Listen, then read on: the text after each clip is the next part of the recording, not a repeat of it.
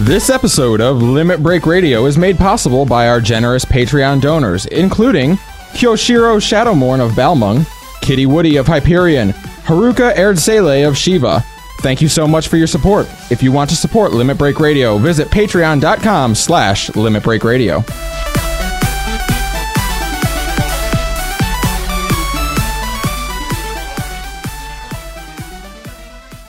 Live from Eorzea. Limit Break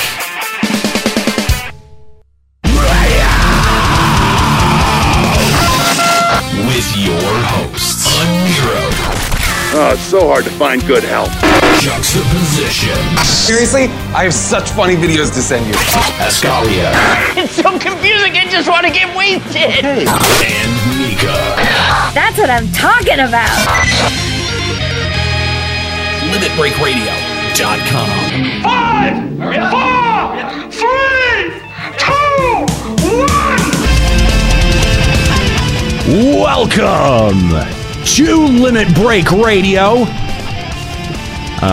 episode number 24. And we are back in our studios in Eorzea. Hey, you know what's nice? Not being able to see my breath. Yeah, that's true. Good. See you later, Korthus and Ishgard and Idle Shower. We finally caved and called it Idle Shower. You're welcome. You resisted for weeks calling it that, and now you've broken down. Wait, Idle Shower? Idly Shower. Idly Mika, Shower. I know you're missing episodes left and right here, but you need to get on board. Yeah, That's what come we on. call it now. Get with it. Get with it. So we've traded one host for another, joining us again. Absent last week, but for good reason out at Otakon, right? Yes. Nika joining us once again. Welcome back to the show, Nika. Thank you. It's good to have you back. Guys, for some reason. And No, you didn't. no, yeah, don't lie. did not. Don't lie. You were not singing Otakon like, this is great, but you know who I miss? You know what I really miss right now? I want to be arguing about a video game with a bunch of guys who are assholes. That's what I want.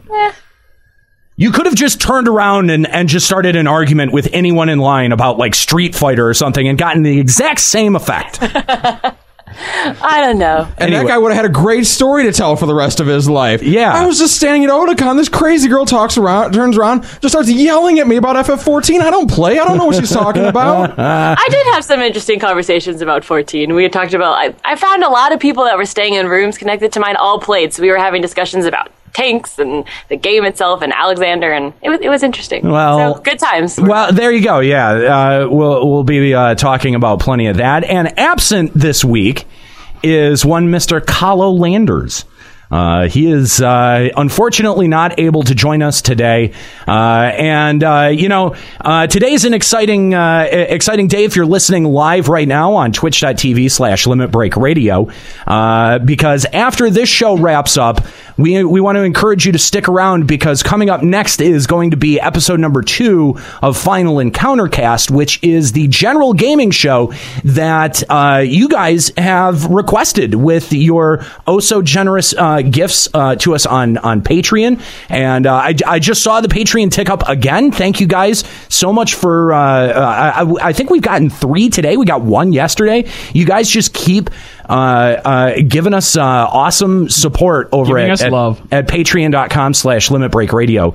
So thank you. If you want to become a member of the LB Army, head on over to patreon.com/Limit Break Radio, and you can check out all of our different gift levels. I this week heard from our artist Max V, who says that it should be another week or 2 when we get the art. She was waylaid by some family issues, and so we want to send our best out to Max V and her family, and you guys can look forward to that amazing piece of art coming soon to our gifts at Patreon. So we are, of course, live in in our studios here in Eorzea. We've got a little small audience, a growing audience. If you'd like to join us, you can. Where is the? Oh my gosh, where's the studio located? I can't remember. We live there. How do we not know this? It's Ward 2, Plot 11. Because I hit the warp. That's it. Because I just hit the warp thing and I'm here, so I don't ever have to think about it. Anyway, so also joining us, of course, is Juxtaposition over there on the drops. How you doing, man? Doing good. How you doing? I'm all right. Thanks for. Can I do it naked? No, you can't. You really shouldn't. I'm gonna don't. I'm going to do it naked. Just please don't. Yeah. No. And number 6 is here as well. So speaking of number 6, that is the number of times Rob from New York has tried to call in already. Oh wow! Really? Already? Yes. When I say that Rob serious? from New York tries to call in a lot, I am not joking. 6 times, and we're not even 15 minutes into this program. My God, Rob, just relax, man. We may get to you today. We may not. Anyway, we've got a great show for you today on Limit Break Radio. And we're going to be talking about Alex Savage since we have our resident Endgame expert here with us this week. Now, Nika, confirm or deny, you've cleared all of Alexander Savage, right? Totally, you are qualified to talk about all this. Of it 12 times. Blow it out your ass. So we're going to be talking about Alex Savage today, as well as a topic that has struck a nerve both in the studio when we've talked about it, as well as with you guys, because you guys keep emailing about it. We're going to be talking about raid anxiety. So we hope that you'll stick around for that. I do want to thank all of the 244 people listening right at the top of the show. Man, you guys are awesome, catching us right from the beginning. Thank you so much. If you'd like to join us live, let's say you're listening on the podcast right now that you've downloaded from limitbreakradio.com. You can listen live by joining us on Sundays at twitch.tv/limitbreakradio. And if you haven't come over to the to the account and followed it, do so. Maybe toss a sub, get some cool emotes out of it. $4.99 a month at twitch.tv/limitbreakradio. All right, cool. I want to talk about something real quick before we get into what little FF14 news there has been. And we talked a little bit about the Patreon campaign right at the top, but I want to share with you what your support at Patreon has been able to provide for us, because in the next couple of weeks, we're going to be launching a brand new website for Limit Break Radio. It's going to be way like a much better layout. We're going to be concentrating on displaying and serving the main reason why people come to limitbreakradio.com, and that is the show. I mean, that just seems like it makes logical sense. thing. Yeah. I don't know, Nero. Do you think the old site might look dated or something? I think it does. And one of the things that's always bothered me about the site is that, let's say I want to put up like a text post, or I want to promo the next show, the next live show, or whatever. If I was going to do that text post would automatically push down the episode post on the front page. And if you're trying to get people to notice the content that you're putting out, that's really kind of bad. That's counterproductive. Yeah, you don't want to do that. So it's like you got to think oh well, maybe I want to post this now, but I'm gonna wait 2 days so this has enough time to be at the top. Well, this new site, it takes care of all of that. You're going to be able to comment at the site, and of course it's going to have all of the content that our current site has, just in a new form. So be on the lookout for that in the next couple of weeks. That's super exciting. And also we've got a site put together finally for Final Encountercast, which again is coming up after this show right here on twitch.tv/limitbreakradio. But you can check that out over at finalencountercast.com. Okay, so now with that out of the way, let's talk about what's going on in FF14 right now. This past week, we saw a quick hotfix that was actually pretty substantial in what it added, because it's now it has added added 2 more pieces of loot to Alex normal mode, which makes grinding for gear a whole lot more reasonable. It makes the difference. It does, especially because nobody really cares about. I mean, it was just more of an annoyance to have to run it that many times, more than anything. And the problem is because now that Savage is out, people's raid groups aren't running it, so people are pugging it. And when you are dirty findering it and you're rolling against people every single time, right? And you're like, okay, well, what if this piece doesn't even drop? What if I have to roll against 12 people, or whatever? Yeah, it's I don't know. I think it's made duty findering Alex normal way more reasonable, but I mean, it's kind of killed. It's kind of killed it for Party Finder. I barely see. Yeah, that's what I was trying to find a Party Finder. I've seen a couple before. Recently, but it's not. It's always only for 3 or 4 though. It's never for 1 or 2. Well, I joined 1 for 2 and it was pretty bad. So I don't know. Like I sort of feel like a Party Finder is the way to go for 2 because it more often than not becomes a clusterfuck. I just like to say to SC, like, thank you for this, because if you happen to go 11 straight third turns without getting a piece of gear, despite the fact that 4 are dropping every run, it's not infinitely more annoying or anything. Thanks, Square Enix. Well, really what the problem is just you suck at everything. Yeah, get better. But with the new fix, though, you are guaranteed 1 of each drop. What that show there do you is. think this is? Get better? Yeah, you heard me. Unfortunately. That's been that. Also, there is a design a hairstyle contest that's going on right now. You can find more information about that at the Lodestone. I saw Matt tweeted the other day. Matt Hilton tweeted that some of the entries didn't get submitted properly, or something happened with the entries. I don't know. So if you had submitted an entry earlier this week, make sure you go back and I don't know, double check to make sure that was submitted. I don't know. I don't know what see the a fuck Nero deal with a is. mullet before this is over. That'd be great. I know that Denmo designed a really sweet beard. It didn't have any hair. It didn't come with like a hairstyle. It had like actually a lack of hair. It was more like a Hulk Hogan mullet that was attached to it. But the beard was sweet. And Square Enix, you know which one gets my vote. Go with the beard.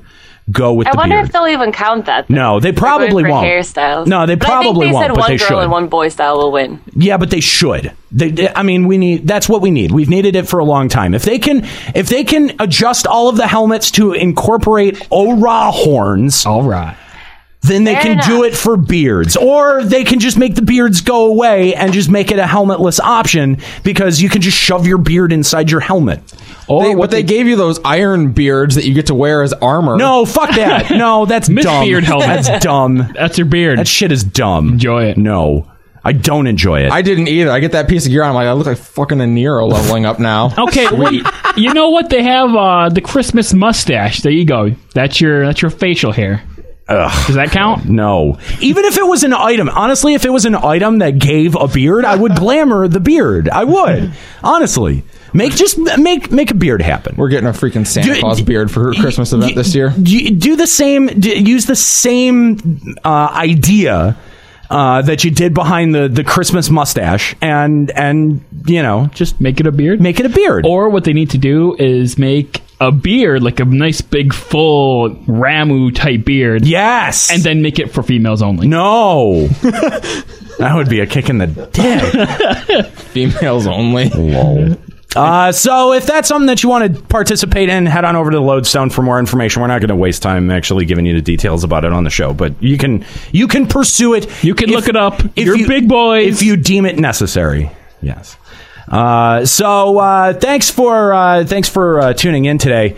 It's an exciting show today because, of course, Nika is back. Yay! And Nika can finally give us some insights into into thoughts about Alexander Savage mode. Nika, why don't you walk us through? Like, I know that you've only had some limited experiences with some of these floors, but why don't you go ahead and give us your take on what Square Enix gave us with Alex Savage? Well, let me start with saying I know we were all wondering before why they didn't release Savage first and then give us the story mode later. But I will say that having done the story mode first, it's a lot easier to understand and grasp the mechanics of Savage, even without having ever even done the fight in the first place. Sure, yeah. So I do think that it was maybe a good strategy. Like, all I had to do was kind of read a guide, and I was like, oh, I see how that's different than the original. Cool, and I got it right away. So I think maybe that is kind of how they were planning on easing in the more casual players into trying stuff like Savage. I mean, a lot of the mechanics are the same, except the biggest thing that they've changed is that everything is a major DPS check. And so I've been trying to debate with myself if this is real difficulty or if it's artificial difficulty, in the sense of, like, the mechanics are the same but a little harder or a little different, but really the only real challenge is just trying to get enough DPS, which will naturally come as we get more esoterics gear in the coming weeks. So I'm not sure if that really counts as difficulty or if that's just kind of like how they're trying to prevent you from just plowing through all the content. Well, it's already been cleared, though, so, I mean... It has been, but the thing is that, like, no, I don't think anyone's cleared A4 yet. Not yet. So No. I'm pretty sure a lot of it just comes from DPS check. Like, people go in, Faust DPS check, you have to have the tank, even the tank that's grabbing the ads, throw DPS on Faust just because we don't have the gear to plow through it otherwise. Like, it's ridiculously high DPS check. Well, that's how it should be. He doesn't get a free ride. Well, I agree, but what I'm saying is I feel like it's almost artificial difficulty. Like, the fights aren't hard. Like, Savage 1 is not hard. Like, we got the mechanics down, like, the first or second time through it. Right. The fact is just getting enough DPS, which in, 2-3 weeks when everyone has a bunch of ESO gear, it won't even be hard at all anymore. So that's where, I'm just not sure if that's really the kind of difficulty we were looking for.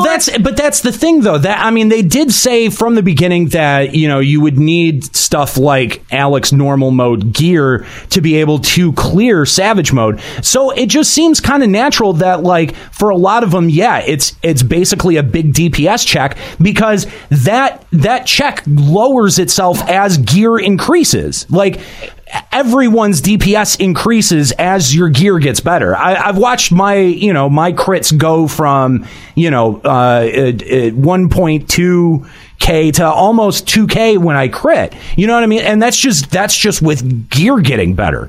And so because everyone's DPS output is getting better, that it's right now, because it's such a strict check, you've got to have amazing DPS that are firing on all cylinders to be able to make that shit work. But as gear gets better, that requirement is going to be less and less and less. Right, and I feel like that's not necessarily the difficulty that all of us are crying for. That's like, true. Say we want things harder. It's not that we just want things, like, gated. It's that we want them to be actually difficult. Like, yeah, there's, like, a big tank buster now where, like, if I don't pop Rampart and Sentinel, I'm going to die. Like, it's that big of a buster. It does, like, 20k by itself. Right. And, like, there's huge, like, prey busters, and, like, AoE splash damage is huge, and, like, the part with the ads and the lasers that come down, there's 4 lasers, 4 ads, and if you miss one, the whole party wipes. It's like, there's a lot going on, but the mechanics aren't difficult to grasp. So it's like, once you understand it, it's really just about having the gear or being able to min-max your DPS as much as possible. Well, how many fights have really had mechanics that were difficult to grasp? T9 was very difficult for a lot of people to grasp. Like, just where to stand, what to do, what do you move in and out, and all this kind of crap. And it took people a long time to really understand what that meant. Whereas with this, if you've even done the normal mode once, you kind of understand the changes in the mechanics right away. Do you think T9 would have been easier had there been an easy mode first for people to practice on? Because I thought, for me, a lot of T9's difficulty was, you only get to the later parts of the fight every so often, and then when you get there, you're like, oh shit, I haven't practiced this. I mean, yes, I agree with that, but another part of T9 was just people understanding. Like, even the meteors were so hard for people to understand. Like, don't put them too close to each other. Make sure you feed certain colors. And, like, that was just so confusing for a lot of people. I don't know. I think that's a fair point. Had there been, like, kind of a normal mode of, or a turned down version of T9, that would have provided enough of a roadmap for people to be able to learn enough of the mechanics. I just don't think that feeding golems meteors is any harder than killing the ads under all 4 lasers. Well, no, but the thing is that was, like, new. Like, we hadn't seen weird mechanics like that, but now. But all of the new mechanics were kind of, like, thrown in with normal mode, so they're not a surprise when you get to Savage mode. So really, all you're dealing with, like you said, Nika, is, increased tank busters, increased, DPS checks. Yeah, I mean, they changed the way resin bombs work, and they actually, leave pools on the ground. But, I mean, even still, all you have to do is bait them to the side, and then you're good. So that's why I don't feel like when we're asking for more difficult content, this isn't the kind of difficulty I don't know. Okay, well, hold on. You've only gotten to Savage A1, though. Yeah, we've enraged at 11%. Okay, so let's just move past that for 1 second. Have you seen anything on A3? Is that the kind of stuff that you're talking about? A3 is breaking a lot of people. It looked pretty insane when we watched it. A3 is legitimately insane. But I mean, is it just because of all the splash damage and healing checks going on, or I don't know. I don't know what makes it insane. I've caught it a couple of times on streams, but it's I'm nowhere near to the point where I'm like, I should probably be figuring out a strategy for this. No, I'm not there. In terms of all the Alexanders, I feel like Square Enix is not making it easy on healers. Almost every single move, I think, does AoE or splash damage in the sense that healers are really pushing their MP to the limits. And I'm not even sure... I think that's a big problem with something like... What I mean is, when I look at A3, I see mechanics that are going to be hard for the healers with all the extra splash damage. There's the 3 tornadoes now coming out of the sluices. The tanks are going to have some more difficulty because he pops the hand at the same time that the big guy's still walking around doing stuff. It seems like there's a lot of difficulty to it to me. But...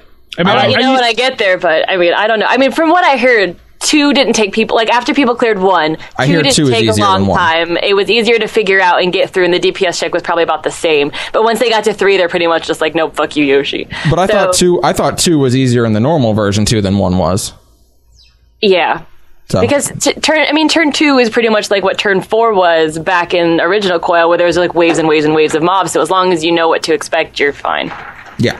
So that's kind of the basics of turn 1, turn 2. Turn 3 is the one that is breaking people. That is just that.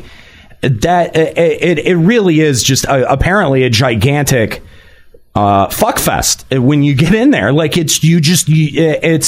It's legitimately hard. Turn 3, a giant fuckfest. Trademark. It's his penis, and he can do whatever he wants with it. There you go.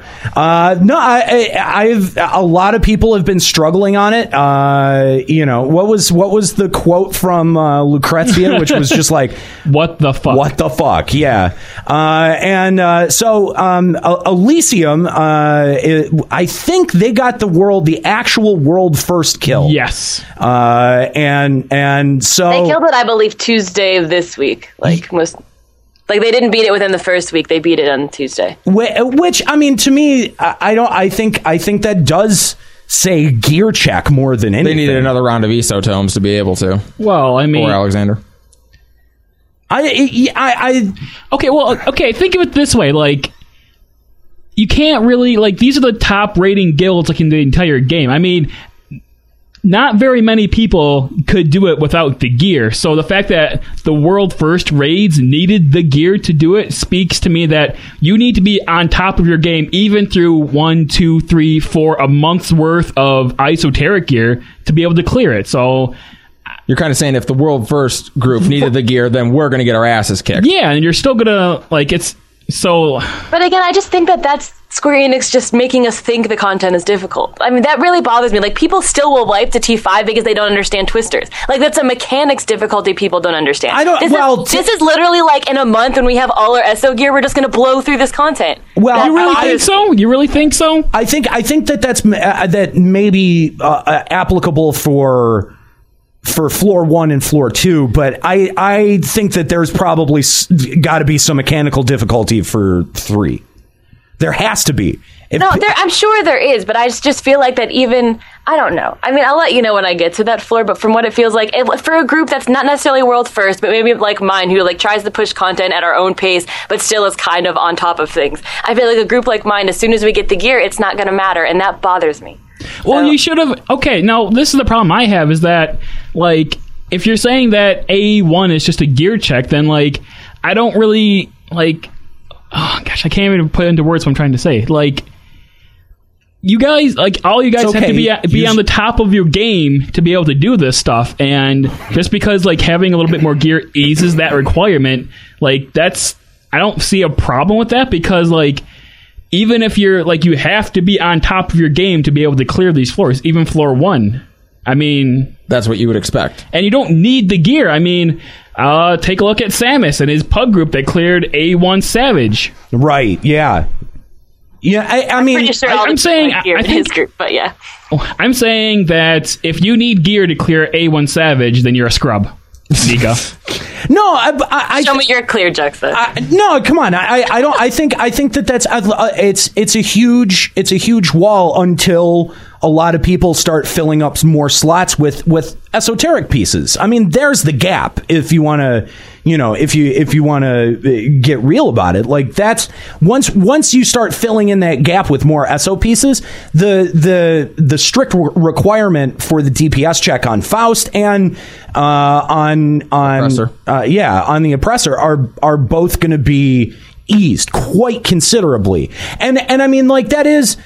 I think that is a legitimate criticism to say simply out-gearing the challenge is maybe kind of a lazy design where there should be more of a mechanic check. But that's the thing. This is A1. Like, this is like the doorway. You need this much damage, you need this much gear to get through. If you don't have it, then you don't progress, and you shouldn't progress. But if you have the gear and you have the damage and you have the skill, then it should be a walkthrough. Wasn't in Juxta, you played WoW. Yes. There was an enemy in one of the dungeons called the Butcher, I want to say. Oh my god. Who was literally a straight gear check. That's all he was. That's all he was. He was there. He was the first part of the dungeon, and you had to kill him to basically show that you had the gear to progress in the raid. Yeah, the giant abomination. I know what you were talking about. So this is kind of like that. Yeah, that's basically A1 Savage is do you have the required DPS to continue in Savage? Yeah, and Faust is basically like a mini version of that. If you can't beat me, then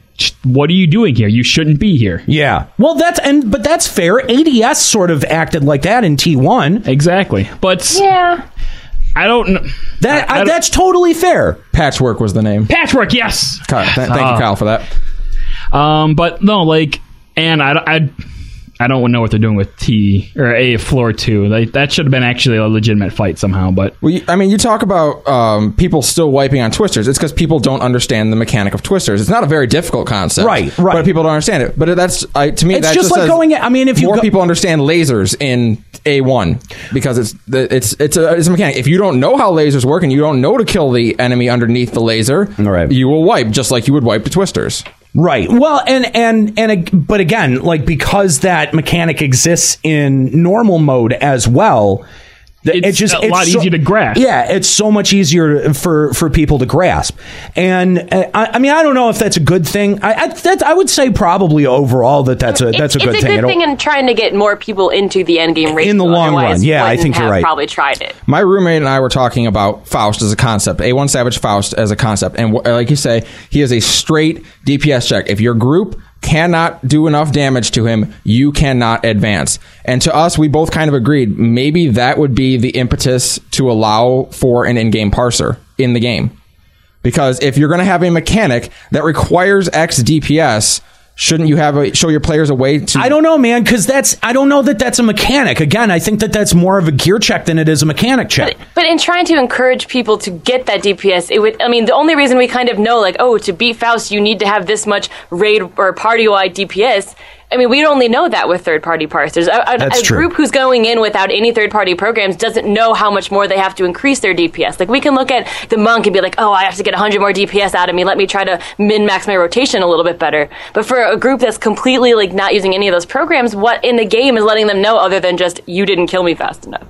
Yeah, I guess that's a good point. Well, your other party members who are parsing you and telling you. So that's what I mean. I'm thinking if there's a group who isn't using that at all, like as the game is intended, quote unquote, you're not supposed to have those third party programs. I don't know. If you're doing Savage mode and you're not running a parser, you might be doing it wrong. I don't disagree with you, but I'm saying in terms of the way the game is made and from the developer's point of view, there is not a parser to let you know what you're doing. No, if you're going to have a mechanic that is literally literally deal this much damage or you lose. There needs to be a way to tell you how much more damage you need, Right, or exactly. how much more you have to push yourself. And there's no way for anyone to know, oh, actually, all the 4 DPS are doing 1,000 damage. They're meeting their requirements, but one of the healers is being lazy and isn't doing damage. There's no way to know that. Okay, that's fair. That's fair. And I think once the API comes out and we start getting plugins and stuff like that,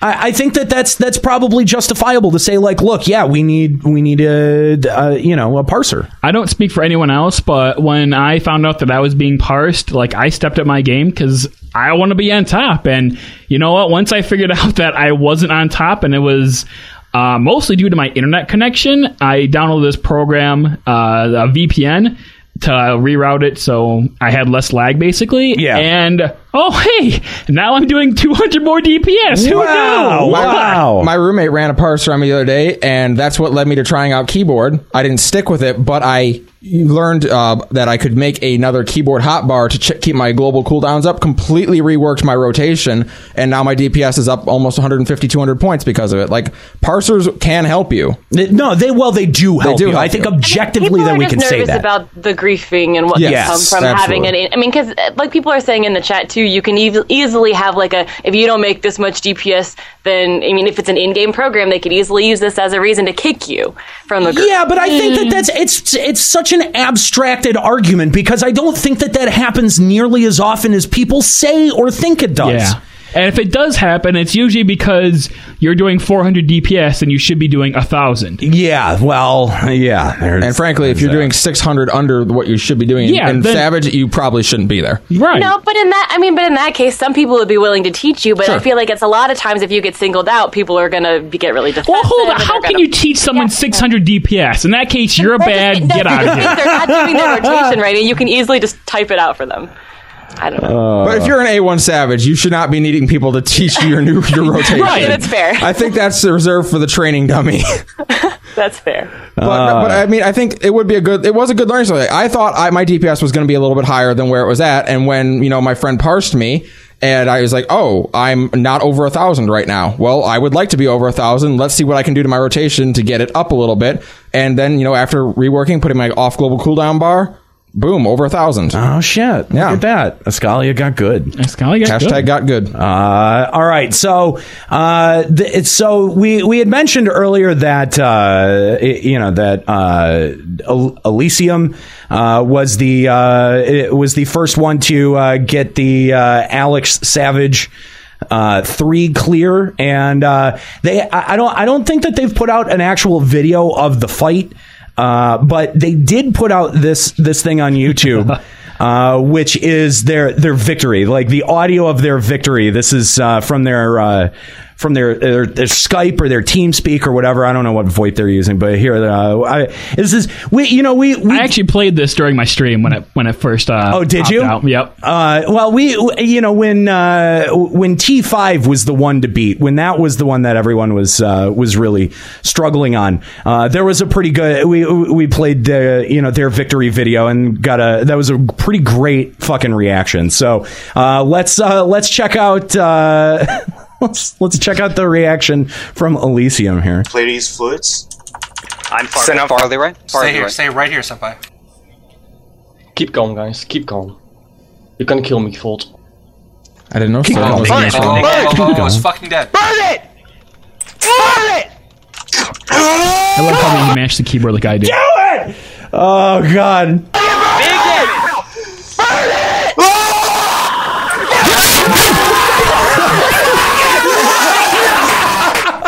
It's just like it's just Dragon Ball Z screaming at this point. I think this is Cell versus Gohan round 2. Yes! Fucking fuck me! Oh my god! Fuck! Yeah! Yo, Leroy, go. Hold it here! Yo, was that a one-shot, boys? That was a one-shot! Easy game. Oh, awesome. That was so amazing. Oh, shit! Jesus. We'll have a link to that at our website, limitbreakradio.com, along with this episode post. And congratulations to those in Elysium for that world first kill. And now the community starts to focus its attention on floor 4.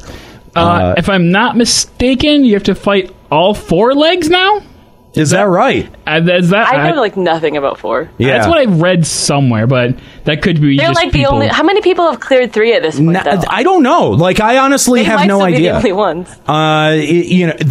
They very well could be. So information very scant at this point about floor 4. It's gonna be really interesting with as many people struggling on turn 3 or floor 3 rather. I'm really kind of curious to see what floor 4 is going to end up throwing out. Like, I don't know. Do you have any predictions, Nika, based on what we have seen already in normal mode? What we might get with Savage here? Gosh, I don't even know. I just know that floor 4 normal, even for a lot of people, is a big healing check. So I feel very bad for the healers in Savage. More orbs are just continuous the entire fight. More orbs, more lasers. Specific mechanics. I can imagine. Like actually, the last time we did floor 4 normal, we bugged out that when you get drawn in to kill the ad in the background, like someone died as they were trying to get drawn in, and then the tank died back there by himself, and then like it wasn't. They were just stuck there, and then eventually it pulled like 2 more DPS back, and it was just horrible. Oh yeah, it was horrible. It is bad if the tank dies back there. I don't what do you think? Multiple mobs when you get sucked in? I mean, or like Faust. If it would be different people, or like I don't even know. I'm trying to think of like. Because some of the mechanics seem fairly simple, like, the orbs target someone and come out and you have to break them. But I can only imagine, like, now they're going to give some kind of, like, vulnerability so you can't break a whole bunch, you need to spread out or something. Yeah, you're going to have to take turns getting hit by it. Or they're going to move. They're going to move faster. They're going to they got to go faster. There'll probably be more of them. How about orbs? Just the entire fight. They never stop. Probably something similar to that, or like that move that spawns out on healers that they just kind of heal themselves through. I bet you're going to have to pass it because you can pass it by running into people. I'm willing to bet that you can't just like heal spam the healers through it, and they're going to have to pass it somehow. Yeah. Well, I mean, like we've seen really, intense stuff. Like everyone gets marked with, a plus-minus mark or a plus mark or even the main tank that pisses me off. Oh my god! In A3 Savage, I mean that's pretty crazy. So it just seems like there's a lot that you could do to ramp that difficulty up. Unlimited Hazama says Faust appears in the quarantine room now. That's what you're going to deal with. That's what I said. Oh god. I mean, it seems like they're turning up the intensity. Savage mode definitely delivered in terms of challenge. I do like that ostensibly, if assuming that Savage A4 is as much of a challenge as we think it is, that there are 2 substantial challenges associated with this Savage as opposed to just one that we would get every time with Binding Coil. I mean, it really, time will be the ultimate judge of that. Will Savage A3 remain difficult, or will it end up being sort of like T8 or T7 where it was really hard and then after a while then they nerfed it and then everyone do you figured really it out. think they're gonna nerf it or echo it? 7 Echo Savage. I think they'll get an echo eventually. Yeah. 2 or 3 patches down the road. Why would they do that? Oh, because whiny crybabies. But normal mode. No, it's also for the okay. Because whiny crybabies want their gear too, and Square Enix says normal mode. Well, but go suck on your pacifier. People. It's over in normal mode. But the normal mode, mind your diapers. No, it's also for people. I mean, the reason they do it is because they want a player to be able to pick up the game and be able to catch up to the average player fairly quickly. So 3 patches down the road when no one's really doing these ones anymore, but there are still new players, they need the echo or whatever to encourage other people to come help with it. They have gear. And normal mode won't the gear from that won't help me progress to be able to do the next floors. Yeah, the next set of floors. So, and that's usually when echo gets added, when the next set of floors get added. So yeah, but at that point you're going to have item level 270. I mean, you're going to really need Echo at that point? Exactly. There's no reason to do A1 normal at that They point. add the Echo to get people to help. I like Juxta's timeline where we're all at I-500 by next June. Well, that does seem if like the shoe fits. I mean, we're already I don't doubt that. I mean, they jumped from like what They what say was the that- end of freaking the end of, it was 130 at the end of the last one, and we're already Right. up to 200, 210. Right, Like, yeah. I mean, that's just like Let's just look at the current like end game. jumped like 80 eye levels in a month. We jumped from 160 from dungeon gear to 200. That's 40 item levels. It's not unheard of to go another 40 in the next expansion with the Savage mode that's going to come out, because that's all we're ever going to have is Savage modes of Alexander for Heavensward. No, we still need to figure out what's going to be the 24-man content, and we still need to figure out what's happening at those fucking airship islands, because that may end up being something. So, From my unique perspective here, I can just see Juxta like trying to twist that knife into a Nero's rib just a little bit there. you're not wrong, but so many people, when I said it, were like, just wait, Square Enix has got something. Well, we'll see. We'll see when We have a whole 3.1. expansion to see, and we will. Yeah. you hear that? That's the sound of my belief. Okay. Hey, we'll see. We'll see. Yeah. All right. We will see. That's your penis. Okay. His belief is his penis. Oh, well. I believe in my penis. Yeah. It's small. You see? His belief is small, just like his penis. Oh, God. That, it took me a second, but actually that one worked. That was pretty good? That was good slam. That was good It's the slam. second that it took for him to explain it to you? Yeah. Okay, yeah. All right, I'm going to pull back the curtain for just 1 second. I didn't arrive to that conclusion until literally 3 seconds after I said all that stuff. Yeah, we know. We know. Yeah, that's No, you that's don't. not that part of it is not surprising. No, I had you guys going.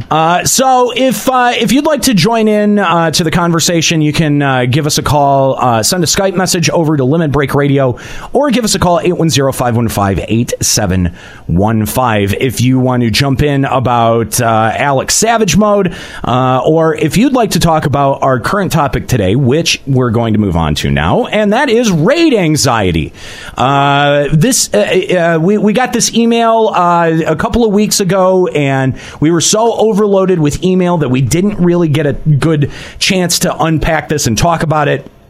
And since then, we've made mention of it in the last 2 episodes. We've gotten a lot of emails about it, so we figured we should probably talk about this. This would probably be a good topic of discussion here today. So yeah, do you listen to a podcast that tells you to get good and stop sucking, and now you're nervous to go into a dungeon? This is the episode for you. Yeah, well, Suck it, Tit Cream. You don't like it? Get better. Yeah, that's what raid anxiety amounts to. Jeez. The first question is raid anxiety real? And I think the fact that so many people have chimed in with, hey, I felt this too, and we've all sort of kind of put it out there that it is. I think it is a very real thing that exists. I don't always. I think the key to it is being able to push through it, and whether or not you're able to push through the anxiety and go, yeah, fuck it, I'm going to do this anyway. You know what I mean?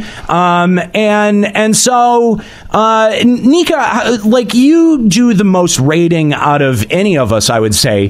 Do you think raid anxiety is a real thing? It definitely is a real thing, but what I was trying to actually think about in terms of this topic, and I'd actually want to take some callers on this if they can attest to this, is if people with social anxiety or anxiety in real life, how that translates over to anxiety in the game. Because I kind of feel like that goes almost hand in hand a little bit. Although I do feel like there is definitely some anxiety for people who don't have social anxiety in the real world, just in terms of the pressure and in terms of how, like, in a game where you're in a closed server and you have a name attached to your character, that, fucking something up can really affect your reputation, and it can affect whatever, lots of other things. And I think there's a lot of anxiety that comes with that. I mean, I think for me, there's less anxiety when I'm running with my group because we're all friends and we all can help each other out, and we're not going to like bitch at each other for fucking up. We're going to help each other, but less so in pug groups or party finder groups. That's where I get anxiety. Yeah, Amen. no, I think that that's true. I think if you have a static or just a close group of friends that you run with, that does have an effect of taking a lot of the pressure off. I know that I feel raid anxiety, but I think that's an apt observation, Nika, that I feel it way more if I'm in a group of randos, and especially if it's if it's like 8-man content, then I really feel like the pressure is even a little bit more on, because you've got more people who are paying attention to what you're doing. So yeah, how do you we'd love to hear from you. If you'd like to call the show, send a Skype message over to Limit Break Radio or 810-515-8715. Now that's funny that you guys have Aniro has more problem or more anxiety when running with random people opposed to people he knows, because when I'm running with people that I know that I don't really haven't really ran with before, I have a lot more anxiety with that than I do just going into a party finder and doing whatever. See, I mean, I think it's different. I think, I do think that server reputation does have a little bit to do with it, because I think I feel the pressure a bit more if I'm in a party finder of, people that are, I know from Sergeant Tannis. I take some of the pressure off by going, okay, I'm going to queue for a random thing in Duty Finder and it's not going to matter. Like if I tell myself that, then it really doesn't matter. You know what I mean? Like the effect is real. So at the same time, I do understand what you're talking about, Juxta. I just,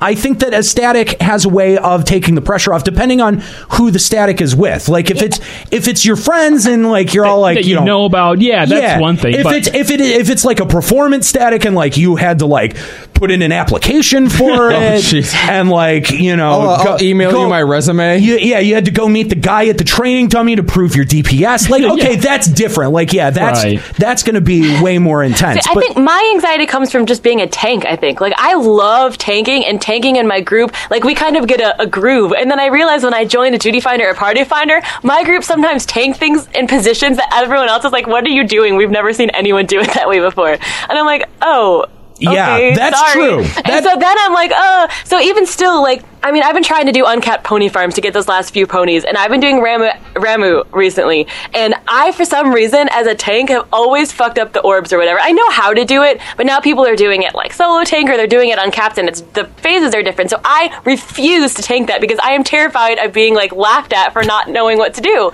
So I only join that as Black Mage so I can just sit back and pew-pew things, because I am terrified of, like, being the one that gets called out. Yeah, no, that's fair. I mean, I'm not sure that I would ever put my anxiety level on terrified, but to be honest, I would, because like, all right, stream, everyone, I'm gonna level with you. We're gonna get real now. We're gonna get real, okay? Hashtag real talk. This is coming from the heart of juxtaposition, but a lot of the reason, like way back when Coil was a thing. And like Nika was saying that she would drag me through T5 or whatever, I would blow her off a lot of the time just because her group is like actually good and like they know what to do and stuff, and so like that like really freaked me out. Yep. So that's a lot of the reason why I would not go with her. I was just about to say the only time lately I've been super high raid anxiety was when Nika's group invited me to go along to Alexander with them. I was terrified for that run, just like, oh my god, they're all good. I know they're running parsers, and if I fuck it up, they're gonna see it. Nobody said anything about your DPS, by the way, so I don't believe we you. didn't expect you to be on the top, so it doesn't matter. And like, and the thing is, like, how does that feel? How does that feel, Escalia? And you put on like a healing ring to make the eye level. That's gotta be a bit of a kick in the balls, because they were like, look, we don't expect much out of you, so it doesn't matter. No, we expect you to be number 6 on the DPS. I wanted to give to someone we knew rather than a pug. I had to put on a shaman's earring to get my eye level high enough to enter. Yeah, so I really wasn't a ring to get in.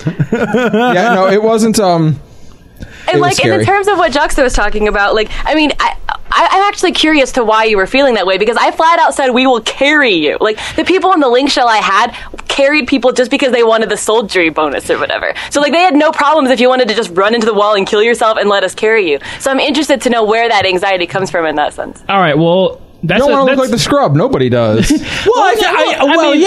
think that's legit. Nobody really wants to look like a scrub. Right, but when the thing is when the bar is, like, I understand the anxiety when, like, you make a party finder and everyone's expected to be doing 1,000 DPS, but when you come into a party and they expect you to literally just walk into a wall and die, and they don't expect you to be top tier, no one's going to make fun of you if you die because you've never done it before, where does the anxiety come from? Yes, Nico, we get it. The hosts on Limit Break Radio have an incredibly low bar set for them. We get it. We're bad. If we're talking about where anxiety stems from, if there is not actually a bar set for you, where does the anxiety? Because I think it's hard to grasp the concept in a game like this that there is no bar set for you. Everything you do in the game leads you to believe that there is going to be a bar. You do nothing but train to do your role well since you, like, from the time you begin playing the game. It's hard to then shift focus into saying, "Oh, I'm just being carried through this." No one wants to just be carried through it. Oh no, I was fine with being carried through it, and that's primarily the reason why I went. Asterisk, not including Juxta or Kahlo. Yeah, but then you held your own when you got there. Like, that was the thing too, Juxta. Once you finally joined, you did it perfectly. By the way, I know that we had started this topic as, like, we're going to talk about raid anxiety, but what this is turning into an intervention to get Juxta into endgame. That's what this is. Because it's true, because I think a lot of people with anxiety aren't necessarily bad players. They're just scared. And the thing is once you push yourself and actually get into it, you're probably just fine. So, a lot of it is coming from within yourself and putting pressure. Yeah, that's the thing. Is the reason why is because I heard all these scary mechanics about T5 and stuff, and if you make one mistake, then you're gonna blow up the raid and stuff. So I didn't know what I could do to fuck everything up, so I just didn't want any part of it. And that was like when I was with Nika's group. I've got Kyle in the background telling me all these different things I can do to fuck it up. And so I'm just sitting here like, oh, okay, I guess I won't take 2 steps to the left and kill everybody in the group. Why would you invite me to this? No, so last night I was doing Ravana EX on stream, and I was done with trying to do it in farm parties or in learning parties because I'd gotten him down to 2%, I'd gotten him down to 1%. I knew the fight, but when I joined a clear party, there was a level of anxiety because I hadn't actually cleared before. I'd gotten him very close, but I had never made the complete clear. You do understand that that's the point of a clear party, right? Yeah, everyone in clear parties has usually been to like 20%. Yeah, you do get that, right? Sure, but it doesn't feel that way when you get in, because everyone's like, you get in, everyone's talking about the mechanics and basically just saying don't fuck it up and checking to make sure you know such and such thing. There's a level of anxiety when you get in that. And then 5.5 hours later, we finally won. And it was amazing. And then I got Ravana hard mode in the duty roulette, and I wanted to kill myself. Okay, I just want to point out... Was it 5.5 hours with the same group? No, thank God. The first group I got into, if I had to play one more run with them, I would have killed myself. Okay. Like, I would not be here today. Okay, fair enough. I just want to point out what kind of twisted world we live in when Escalia is the one who is clearing the content before me, Anira, or Kahlo. Oh, maybe because Escalia is the one actually trying it. I just want to point how out. How far into Ravana EX have you got? Well, yeah, let's. We could run Ravana EX later if you want. I'm gearing up for A1 Savage. What's the problem? Yeah, well, I just you might have to learn the mechanics. Got to go into clouds first. Oh, so you haven't even gotten your Bismarck EX. Not for lack of trying. You haven't gotten your bisex clear. Okay, well, there's my question. Does that stem from because of the anxiety behind the fight? No, that stems from fucking people don't know how to DPS. It is a moment with Bismarck EX. Like, I had this when I got my clear. We had a group, we got onto his back, and we shattered the carapace before he shuddered for the first time, and you just see like, oh, we're going to win this one. Like, this is the one we will win eventually. Yeah, and then we got to the fucking 2 snakes and the tank swap, and... I was like, that's the tank's fault. The snakes are not the DPS. That's not the DPS fault. No. Yeah, that is the tanks. We cleared the DPS, and then the tanks, they just kind of sat there. It's like, oh, you got to swap, guys. What is and tank then we swap? all blew up.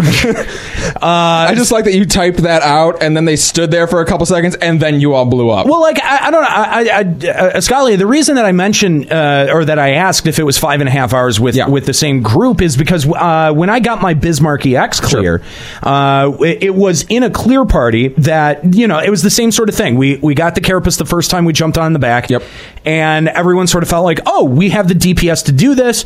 We've got most of the mechanics down. Right. We timed out the first time, and then we were like, and you know, the leader was like, okay, if anyone wants to bail, you can bail, but like, let's just take 5 and we'll come back. Nobody bailed. Everybody came back, and then we one-shotted it. Here's the difference. And I can't tell you.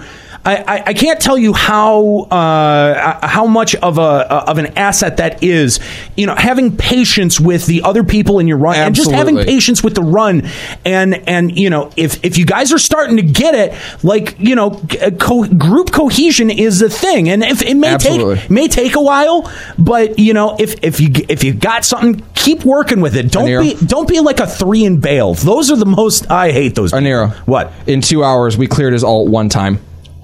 Yeah? Yeah. We made it past his big move 1 time in 2 hours. Damn. No more.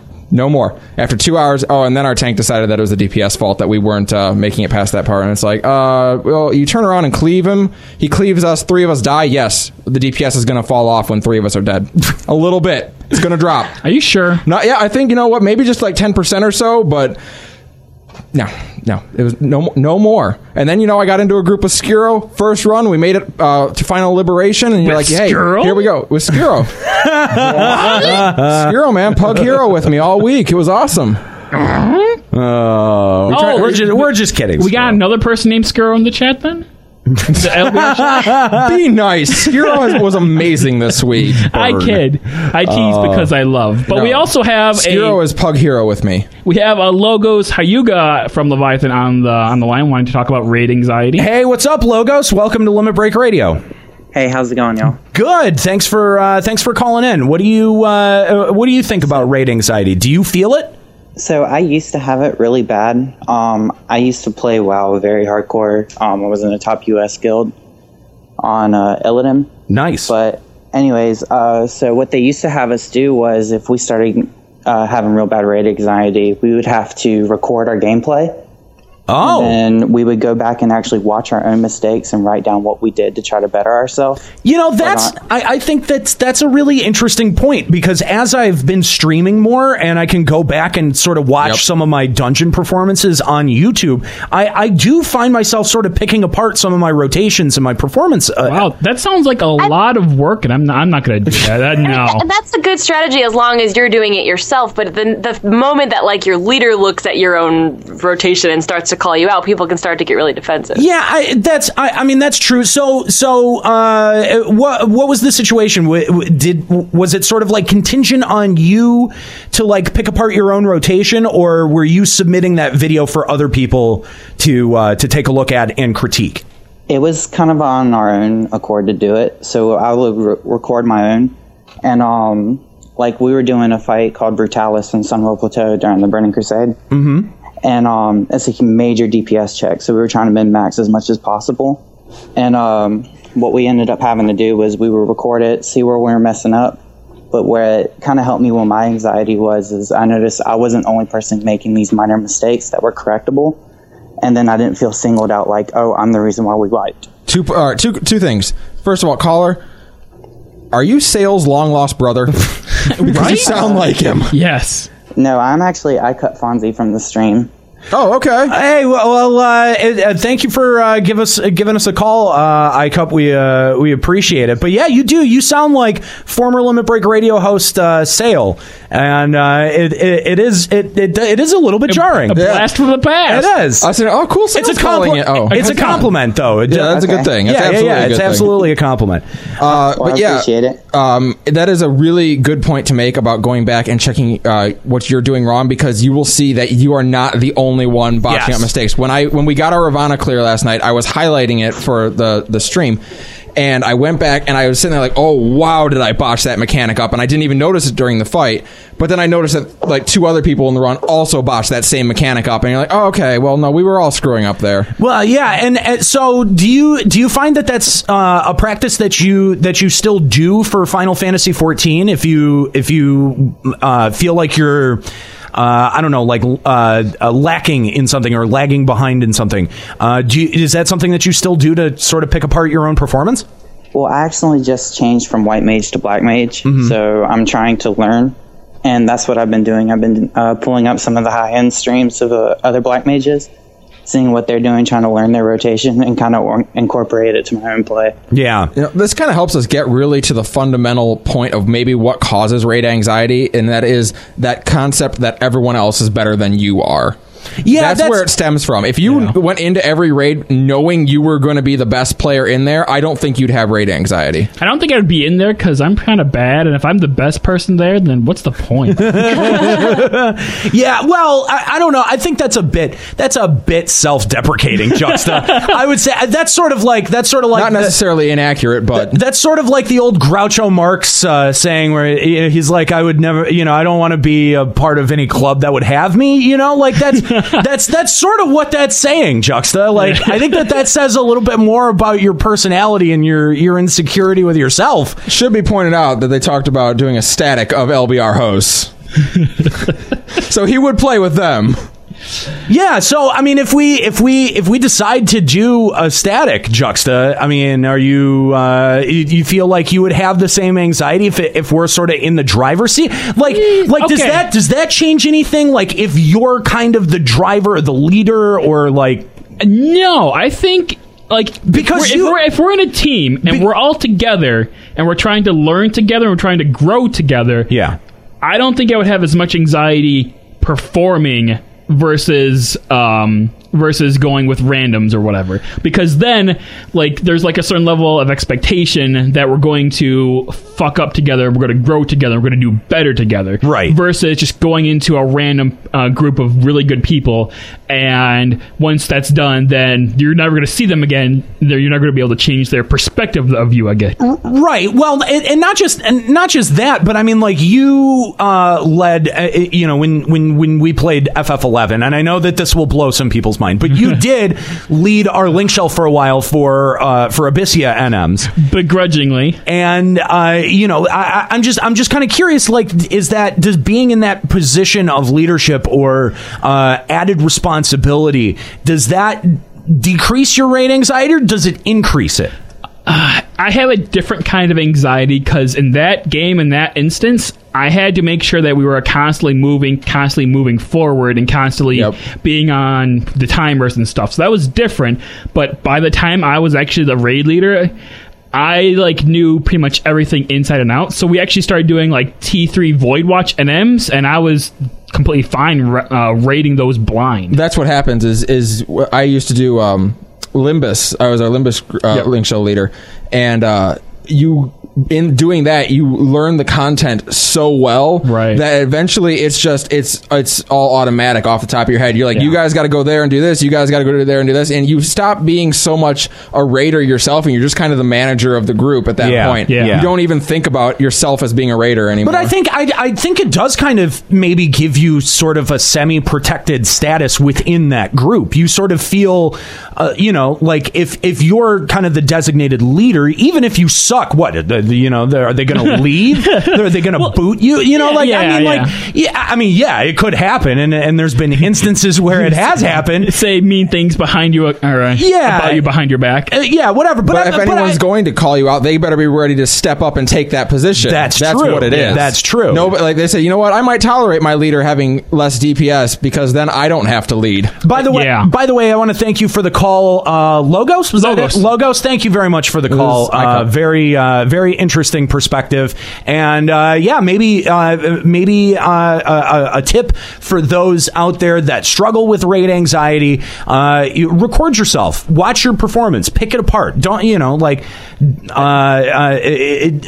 are your own best sense of whether or not you're fucking something up. So. And you're your own worst critic. Don't ever forget that either. That is true, unless you're a sociopath, in which case you're not your own worst critic. No, you're not. Which, by the way, that is saying something to a Nero who is his own worst critic, and we have many critics. This is true. We've got plenty. This is true. So, who do you guys think feels it the most? Who feels like, which position do you feel feels the raid anxiety the most? DPS, healers, or tanks? I feel like DPS feels it the least. The healers and tanks, I don't think I think in this phase of content that we were just talking about, where we're at a point where we're still actively gearing through some of the challenge of these things like Faust, at the very beginning of the cycle, I think DPS feel it more. Yeah, I'd say the pressure is on for DPS a little bit Bismarck, more. DPS feel the pressure the most. What it might be, though, is the reason it feels less is DPS feel it the most, but there's 4 of them that the blame is always spread over, as opposed to a main tank who, if the group wipes, the main tank or the healers on the main tank are usually the ones to blame. Okay, that's fair. You can hide your shittiness a little bit. Very few people are going to go, Ascalia, they say Ascalia, you fucking suck all the time, but they're not going to say, X DPS, you fucking suck. They're going to be like, Deeps, get it together. We need to get there. Right. So that's why maybe it feels like there's less pressure. Unless someone's running a parser. I feel like with the DPS, a lot of times it's like, go get more gear and come back, you'll be fine. So in that sense, I think it's less pressure on yourself and more just like, oh, I just haven't gotten enough gear yet. I don't know, man. If someone is really bad, like, I don't know. I think it's harder to call out a DPS because I think you need a couple of things. Like, you need to be able to identify who among the 4 is the one that's lagging already. Yeah. So and it's going to require a parser. That's basically it. Though you kind of need those 2 things. I don't know. Also, we have a caller calling in through a landline. Caller? Hey, caller. How's it going? Pretty good. This is Gelner Hoffman from the Behemoth server. Well, thank you for calling in. How do you feel about raid anxiety? Oh, I got it really bad. Do ya? What role do you play? Especially combine that with PTSD from me being a former military, being a military vet. It kind of makes it hard. Sometimes I bang my head against the keyboard going, kind of exacerbates the whole thing, right? Yeah, I'll normally pull 700-800 on the average when I'm not doing like raid content, DPS roughly, and I spike at 1200 if I really want to push it, and I throw it all out there, including the kitchen sink. But when it comes to raids, like, forget about it. So you said okay. So you play DPS, and so what? How have you felt like? How have you found to be able to deal with raid anxiety? Is it just something that you have to push through, or is it something that kind of decreases as you get more comfortable with the content? How have you found that you kind of deal with it? I'd say a combination of both, pushing myself through it, and if it doesn't happen, it doesn't happen. I go back, I try again. If and once I get comfortable with the content, knowing how much I do know up to that point in that content, I'll be confident, and I'll start, loosening up a little bit more, and then, throwing it more out there a little bit at a time to a point of where I know what I'm doing. Right. And then everything just goes out. Yes. Caller, what job do you? What job do you main? Whatever I can throw out there, I'll throw out there. Caller, what job do you main? Say that again? What job do you main? Oh, ninja. All right. Right on. Actually, maybe then you and Juxta can both answer if you guys get this too. In regards to doing raid content, I feel like very maybe more so than normal, as a melee DPS, I feel a lot more anxiety on my first few runs, because when you're trying to learn the movement mechanics, it's so easy to start completely missing parts of your rotation when you're trying to remember, like, oh, what's the next part of the phase? Oh, shit. And then you're just like, oh, I haven't had heavy thrust up in like 10 minutes. To focus on my rotation, because I know I have to get high DPS, that I forget mechanics. I didn't even see any videos or anything else. I walked in there completely blind, but I picked up on it like after like the second pull. After we went the first time with a pug, and second pull we went in and we figured it out. We went in there and just cleared it. Yep, not a problem. I don't know if watching videos makes for more or less anxiety. When I was getting ready to do Ravana EX, I couldn't. Not exactly detailed, step by step, because watching videos all day you can know it from there, but between actual learning the material and applying what you learned. Yeah, is what makes it rough. I mean, that's where a lot of players get that hang up, I think. Well, I watched Miztek's video on Ravana before going in, and she's just like laying out the mechanics one after another, and I'm just sitting here like with my mouth agape, like I'm like, oh, okay, I'll just do that then. It's hard to absorb. It's hard to fully absorb it unless you actually experience it firsthand. Until you've done it, yeah. Trial by fire. I think that is an important concept. Like, that's definitely true. You get the best context out of experiencing it yourself, and that's Oh, you want to hear about something that's really funny? When I first started raiding, which big time, Final Coil, had no clue what I was doing. Just got all the gear that I can possibly get. Mm-hmm. Got thrown in the T12 head first. No experience with Final Coil. Got thrown in the T12. Wow. Wanted me to put up big numbers for DPS. I was like, doesn't work that way. Yeah, no. Kidding me. Well, there's a part in Ravana where basically he's doing a move called Swift Liberation, and you get markers over your head, 1, 2, 3, or 4 swords, and you go to a different spot on the map depending on how many swords are over your head, and then he charges at you in order. But he'll hit you both on the way in and the way out if you don't move once he charges at you. Mm-hmm. And the second one is a guaranteed kill. You'll die if you get hit by twice.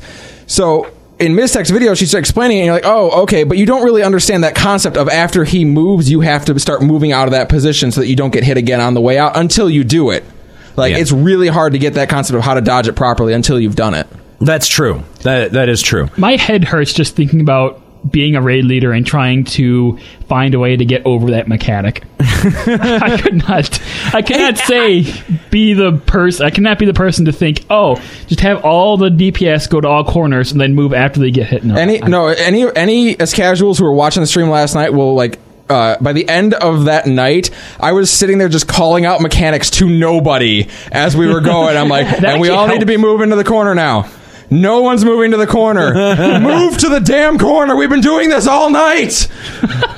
Well, thank you very much for the call. We appreciate it, and hopefully, again, as he had mentioned, pushing through it and just making the commitment to sitting down and learning it and experiencing it, whatever that fight is, I think that's very valuable. And of course, I think that caller knows, with being a veteran, knows more about training and perseverance and than any of us here. So I would definitely take his advice very seriously. So thank you very much for that call. Scalia asked a question earlier to me as a ninja regarding mechanics. Oh, yeah. For me, I believe you said, well, I believe I'm the opposite of you in that I will willingly fuck up my rotation many times learning a fight to make sure that I get the mechanics all perfectly correct. Sure. Because I don't want to be the one to explode the first twister or move to the wrong spot in Shiva and nuke the tank or whatever. Definitely, but what I mean is when I say that is that as you're trying to learn those mechanics and you are focusing on them, it is more important to not get everybody blown up doing the mechanics, but your DPS is lagging like a bitch. I mean, I'll be like, oh shit, Trick Attack has been off cooldown for I don't know how long now. Oh, Huton has fallen off, and I just casted Rayton. Yay. That's where 300 the DPS. only kind of Sweet. anxiety I ever get as a melee DPS. Like, I really like Monk, and especially because Surin's a good Monk, he judges me hard when I play Monk. So I try to, like, have this really good rotation, but, like, I tried doing Rama farming even as Monk, and then I realized I was trying to focus so hard on my rotation that I was paying literally zero attention to the mechanics, and I was dying a lot. So then I switched to Black Mage so I could stand in the back and have a whole view of the arena and see everything that was going on, so I was less likely to miss mechanics. So I'm more of the opposite. Like, I focus so hard on my DPS, and then I'm like, well, shit, I can't play melee anymore. So I think we had identified that DPS feel it the least, but I mean, who do you think would feel it more, tanks or healers? Then healers, I think. Healers, because I would say that right now maybe healers. I would say the make or break is on healers far more often than it is on tanks. But the reason I feel like tanks feel it a lot is simply because tanking, as it is in its rotation, is not difficult. So it really comes down to how well do you know the fight. So my problem as a tank is, like, I mess up a lot, but once I make that mistake, I don't make it again. So, like, because rotation isn't hard. So, like, I'm literally sitting there, I fuck something up, everyone's going like, Nika, what are you doing? But then I never do that again. So I feel a lot of anxiety from, like, trying not to make that stupid mistake, although I know that once I make it, I'm fine. There's kind of that anxiety of, like, everyone sitting there and, like, sighing, like, oh, we've been past this, well, now we're going backwards in progression. I'm like, well, I had to make the mistake before I could learn from it. So there's kind of that kind of anxiety simply because everyone says tanking's easy, and it is. It just comes down to the pressure I feel from it. Right. Well, and I would say that pressure is far more accentuated in a group of randos than it is, people that you know or that you're friends with. Yeah, look at each other. Like, we already have no expectations of each other. We wouldn't be worried about playing with each other in game. That's no problem. True. Although I might be a little angry to you guys. I don't know. Well, maybe a Nero can say, but I don't think I was a very nice raid leader when I was a raid leader in 11. No? Salt a position. Well, I mean, it's well, in 11, like, everyone had, like, jobs they could come as, and I would always, like, make a spreadsheet of who jobs had what, and to make the raid, you had to come this job, and when people didn't want to come on Red Mage or Black Mage, or whatever mage they had, I would tell them to suck it up, you had to come this, deal with it. I got told that a lot. And that is why I never leveled anything except Dark Knight. Yeah, what he said. What he said. Yeah, and you know what? I had to deal with the incessant bitching from everyone else who did level those jobs because, hey, why doesn't a Nero ever come anything but Dark Knight? Because I like him more. Go away. Because he's worthless and he doesn't have anything. Well, that's not fair. I agree. You make a compelling argument.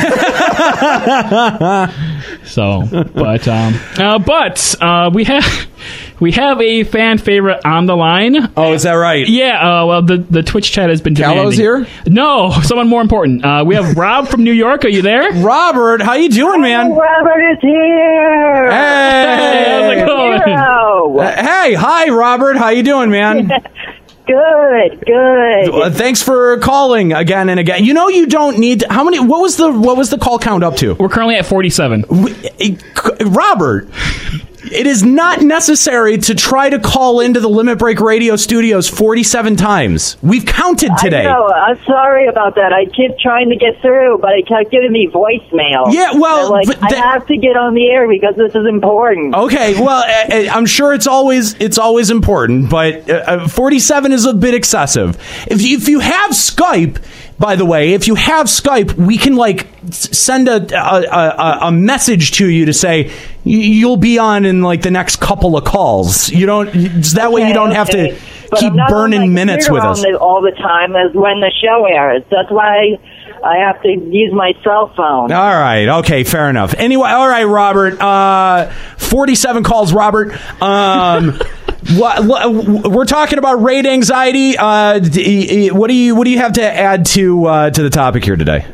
Okay, well, back when I was on Fiesta Online, I used to do Kingdom Quest. You know what I meant by Kingdom Quest. They're like Fates and Raids.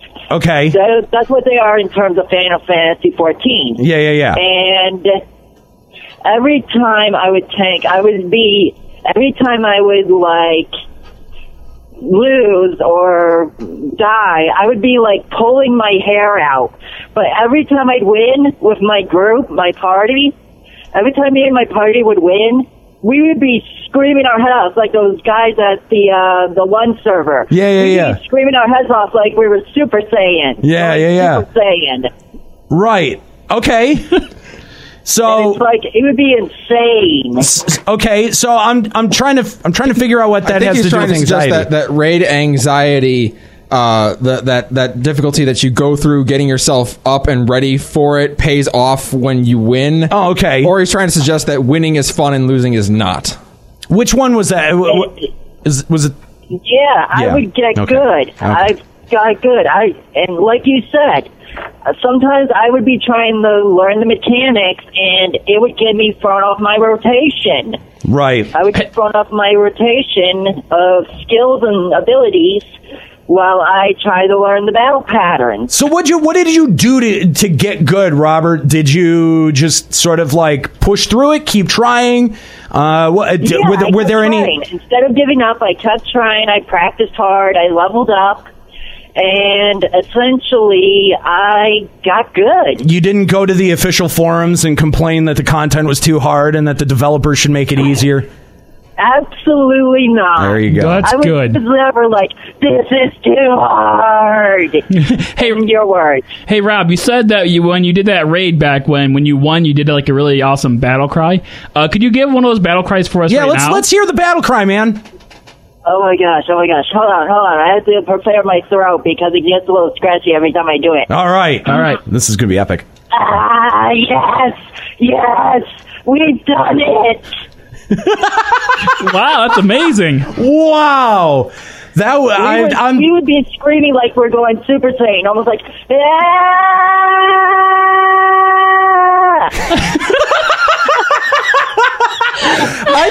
Robert, Goku going Super Saiyan. Robert, I think that scream was way better than any of the Elysium screams that we heard earlier. I really like that one. That's a great. Yeah. Also, I have another thing I want to say. Okay. I used to be a live streamer, and recently I decided enough was enough. I decided enough was enough. that my hiatus from doing live streams was it. It's done. I'm done doing a hiatus from live streams. I'm going back. Robert is done with his hiatus. He's going back. All right. So if anyone in the chat would like to follow the enigma that is Rob from New York, where can they do that on Twitch, my friend? My channel is called Foamy Law. It's a channel known as the Dreamscape Games. All right, cool. I kind of named it after the Hunger Games. All right, well, there you go. There you go. The Dreamscape Games with Foamy Law. All you have to do is look up Foamy Law on Twitch, and they'll get my channel. All right, there you go. Now all I can picture is Rob dressed up as Katniss. So thank you, Robert, for your call today and for plugging your channel. Now we know why you've been calling. Yeah, okay. The Rob count is at 47 so far. Yep. We'll see see how much higher that gets. But thanks for the call, bud. Make sure to follow him on Twitch if you want. If that's something that you want to watch.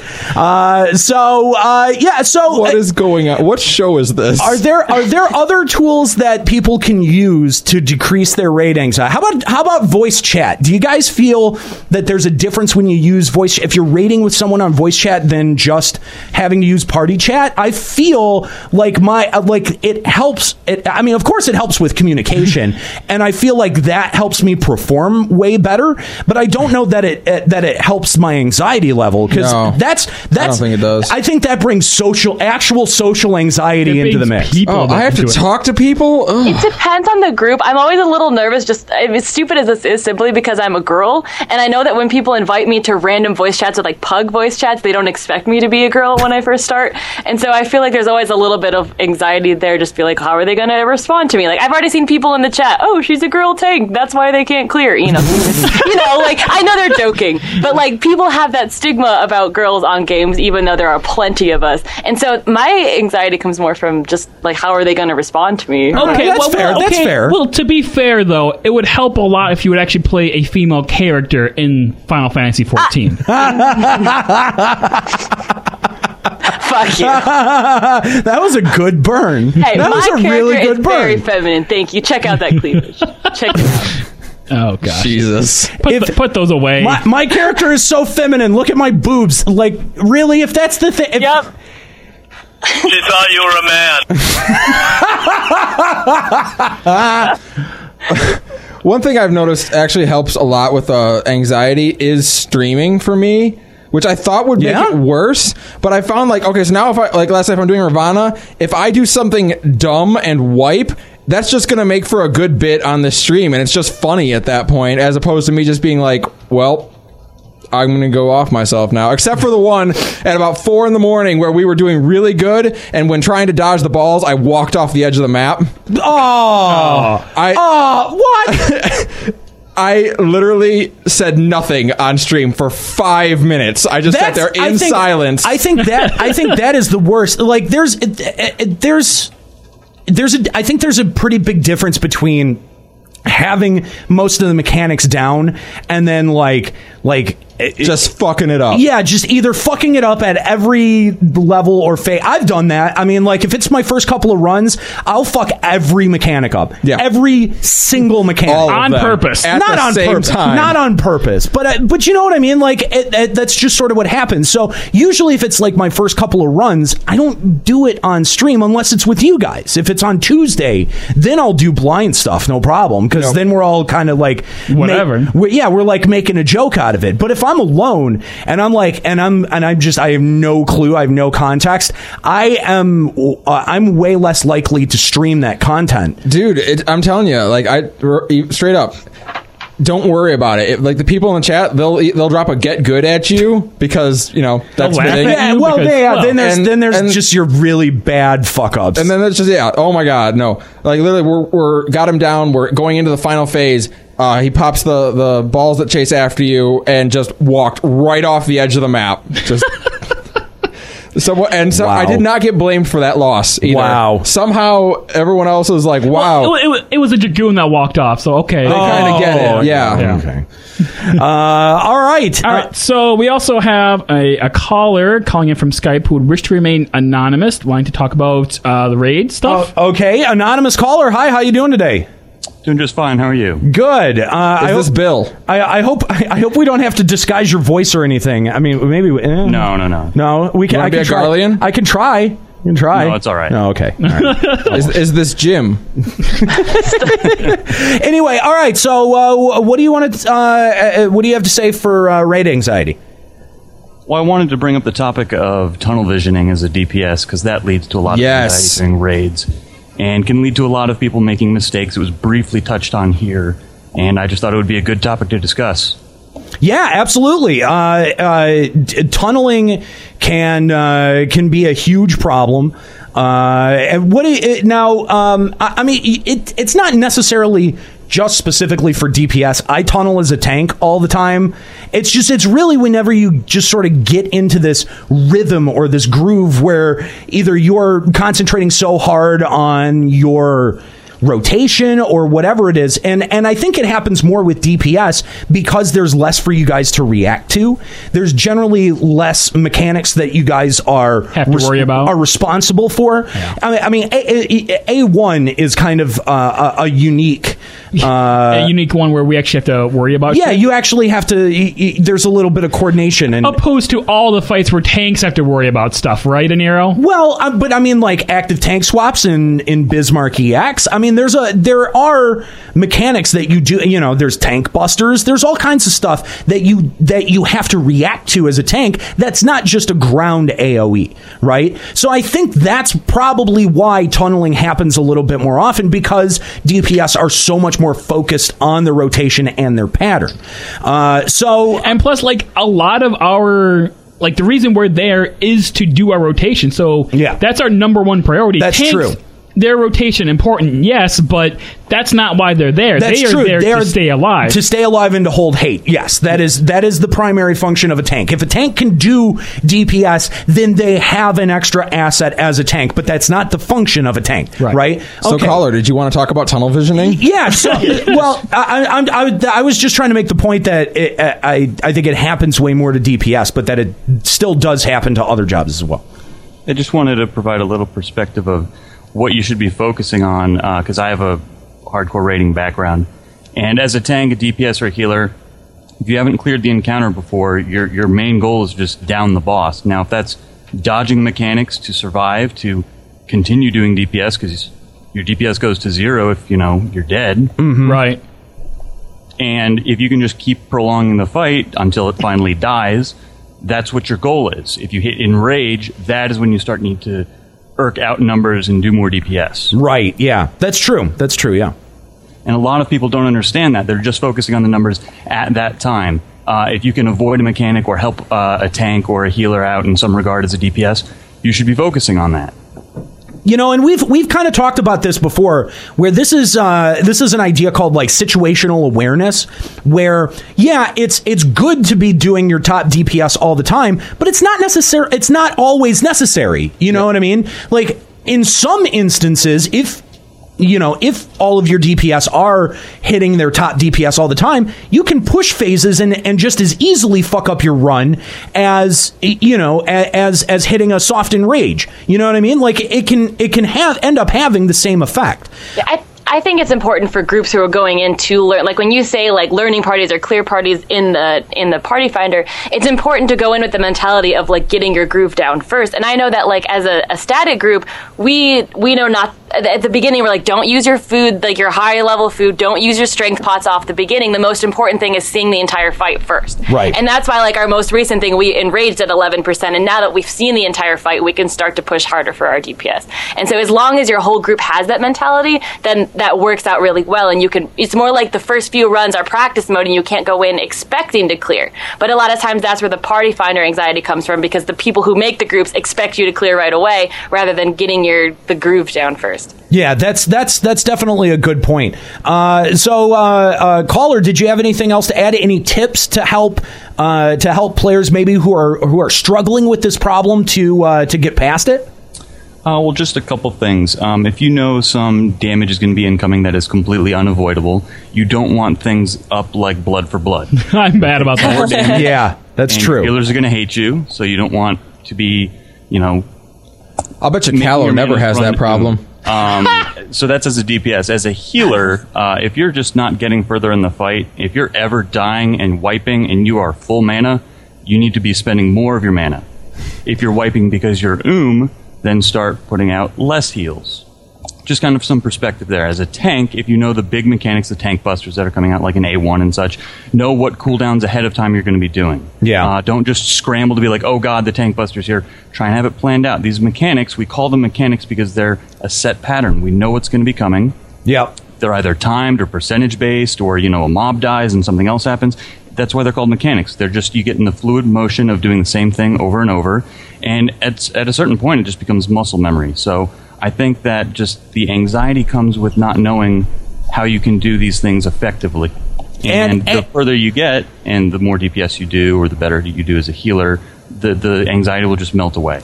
So much of it is muscle memory. But another point to tunnel visioning is, I see it a lot, is when you get past the final like humongous mechanic of a fight, and all the DPS just go full bore DPS, forgetting that there still are other mechanics. That does happen. I caught myself doing it in Nirvana last night. We finally got past Final Liberation, and I just went full bore DPS. I'm like, no, I'm not dying at 2% to Enrage again. We're winning it, damn it. That is where voice chat helps, though, because every single time, like in T9, we'd get past that last rotation, we're all like, don't ignore mechanics, go to the meteor spot, go, and we would like remind each other, there's still a mechanic, it doesn't matter, follow mechanics, DPS is not important, it's all survival. When you're doing Bismarck, watch out for that, because I cannot tell you how many groups I had where they were like, on his back, we've almost got him down, watch but your fucking stacks, for Christ's sake! Where it's like, on Ravana, just don't, if you have stacks, that's what I meant. On Bismarck's, if you have fucking stacks, don't get on his back again. Like, just, you have to wait until those stacks fall off. Yeah, you're gonna miss maybe 10 seconds of doing DPS, but you're gonna miss a whole lot more if you're fucking dead. Try this. My group, when we cleared it, because if you do everything right and protect the island, you get 4 attempts on his back, 4 times on his back. Yeah. We would have 2 DPS on each time, full board. So 2 people would stay on the island and finish off the I don't know that 2 people would go on his back. I don't know that that's entirely we necessary. would just have everyone the first time, then just literally skip the second time. Yeah, I feel like that'd be better. It's the same thing then. You can kind of split No, you can 'cause sort if of you have split the difference. If you have a ninja on there trick attacking, that can make all the difference. 10%. Yeah, that's true. Anyway, thank you very much, caller, for your awesome call and your perspective. And also, I gotta say, you had a really nice voice and microphone. So, we will respect your anonymity, but please call in again. That was awesome, man. Thank you very much. And also make sure when you're doing King Behemoth, just push it. Don't run away. Don't be a little bitch. Don't try to hide behind the meteor. Just push that motherfucker. Only on King Behemoth, though. I mean, it is appropriate, but nobody does. On everything. Nobody. On everything. Okay, on everything. Yeah. Just push it. If you're at like 5%, it's basically dead, so don't bother with mechanics. There's no way you could wipe in the last 5%. There's it none. can't happen. It's 5%. The fight actually is already ended. You're 95% done. Yeah, you're just going through the motions at that point. Yeah. Victory lap.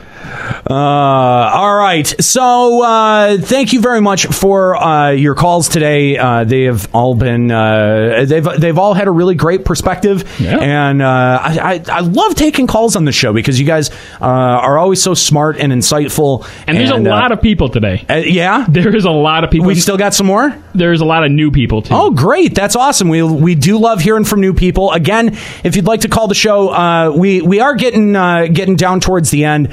And we're not going to drag out the show terribly long here at the end because, of course, we are going to take a break and come back in a little bit with Final Encountercast at 7 p.m. right here on twitch.tv/Limit Break Radio. So we hope that you'll join us for that. If you've been having a great time listening to us chat about FF14, then stick around because we've got a show all about video games and gaming coming up next. So that's right here at twitch.tv/Limit Break Radio. All right, so let's read some emails. We'll take a couple of more calls here too, okay. But let's read some emails because we got no shortage of emails either. We actually have 15 pages worth of emails. Oh, that's it. Yeah, that's down from 23. Yeah. So who wants to take this first one? Got here? it.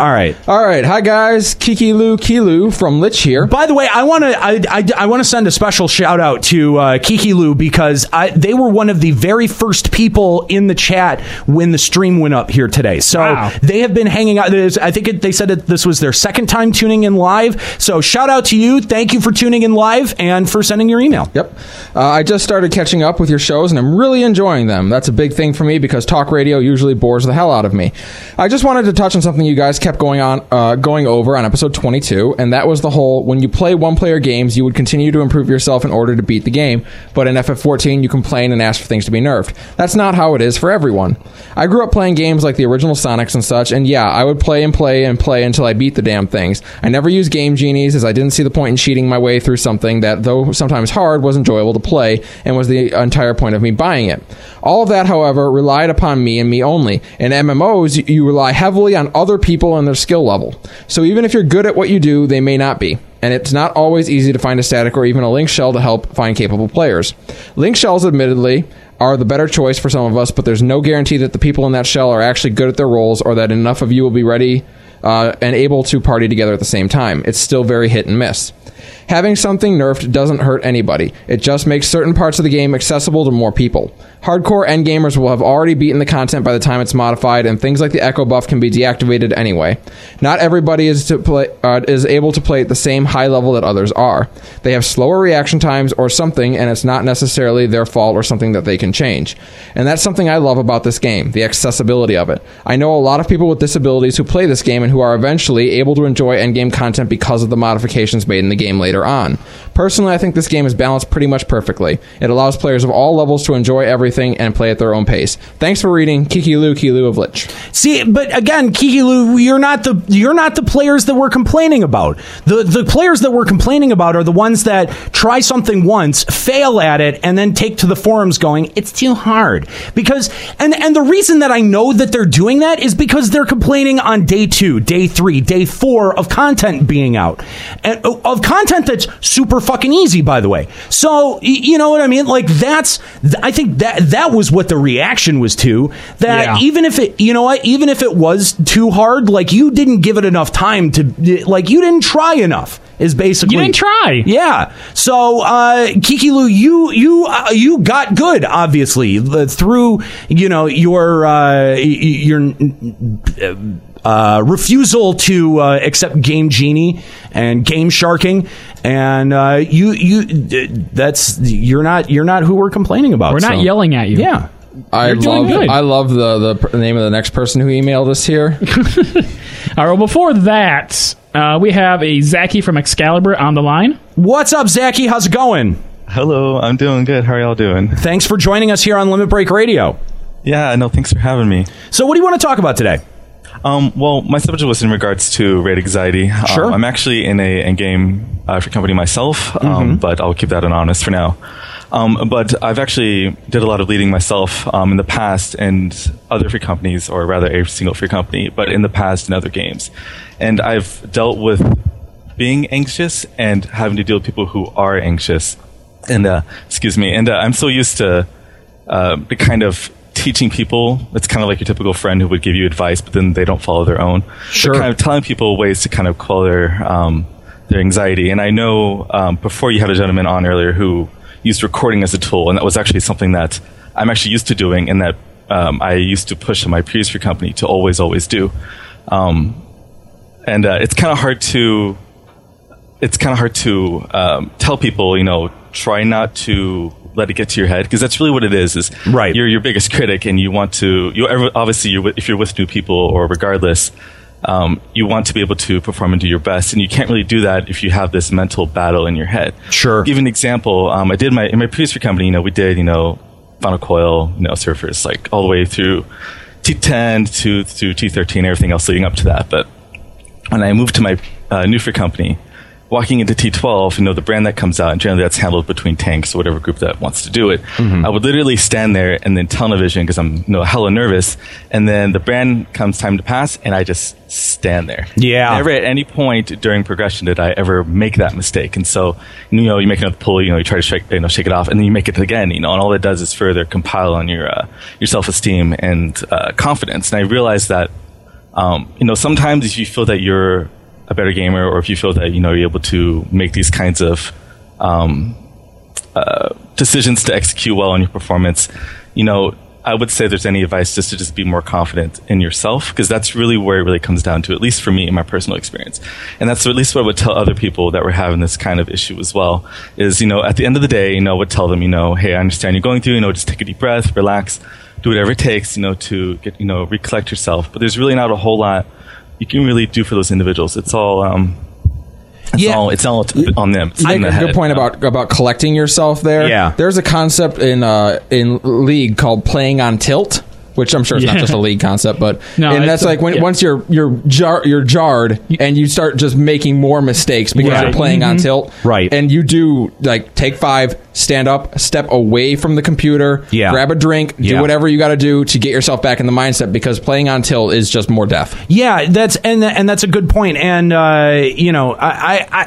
It happens. It happens to the best of us. Even if a mechanic, sometimes if you're tunneling or with a new group, or whatever the circumstance might be, you end up not paying attention and screwing something up that has never ever even been a problem. And I like that point that confidence is something to have that will help you if you're experiencing raid anxiety, but don't let that needle swing into hubris, where you start lashing out at people for their performance, or you get so defensive about your performance that that you end up getting a huge, massive ego. That's what you have us for. Let us lash out at them for their performance. Yeah, exactly. So I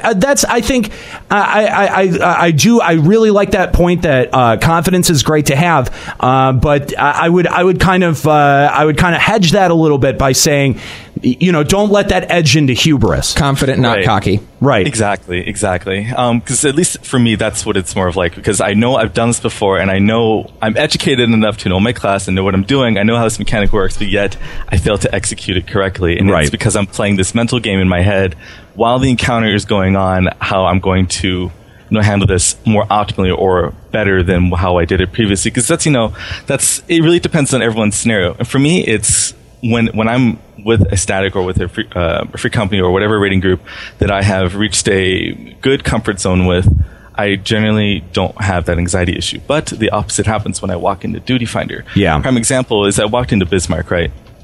Yesterday, someone was doing my little Civical Party Finder. It was like, I'll pay $100K each if you help me clear this, right? I walk in there, I'm on Dark Knight, I'm doing my job, and we get to the double serpents that come out, right? And I'm like, I'm waiting for the debuff. I had blue, it swapped to green, whatever. Or whatever. I had the same color. I had the same color when I needed to do a tank swap. And so I waltz over there, I plunge actually, straight over to it and provoke it and take hate. The other tank didn't, right? And so obviously the other servant came over to me, wrecked my face, whatever. Yeah. And he immediately criticized me and said, you need to use provoke and not the Dark Knight thing. And I'm like, wait, what are you talking about? Oh, he just saw the plunge and didn't see the vote go off.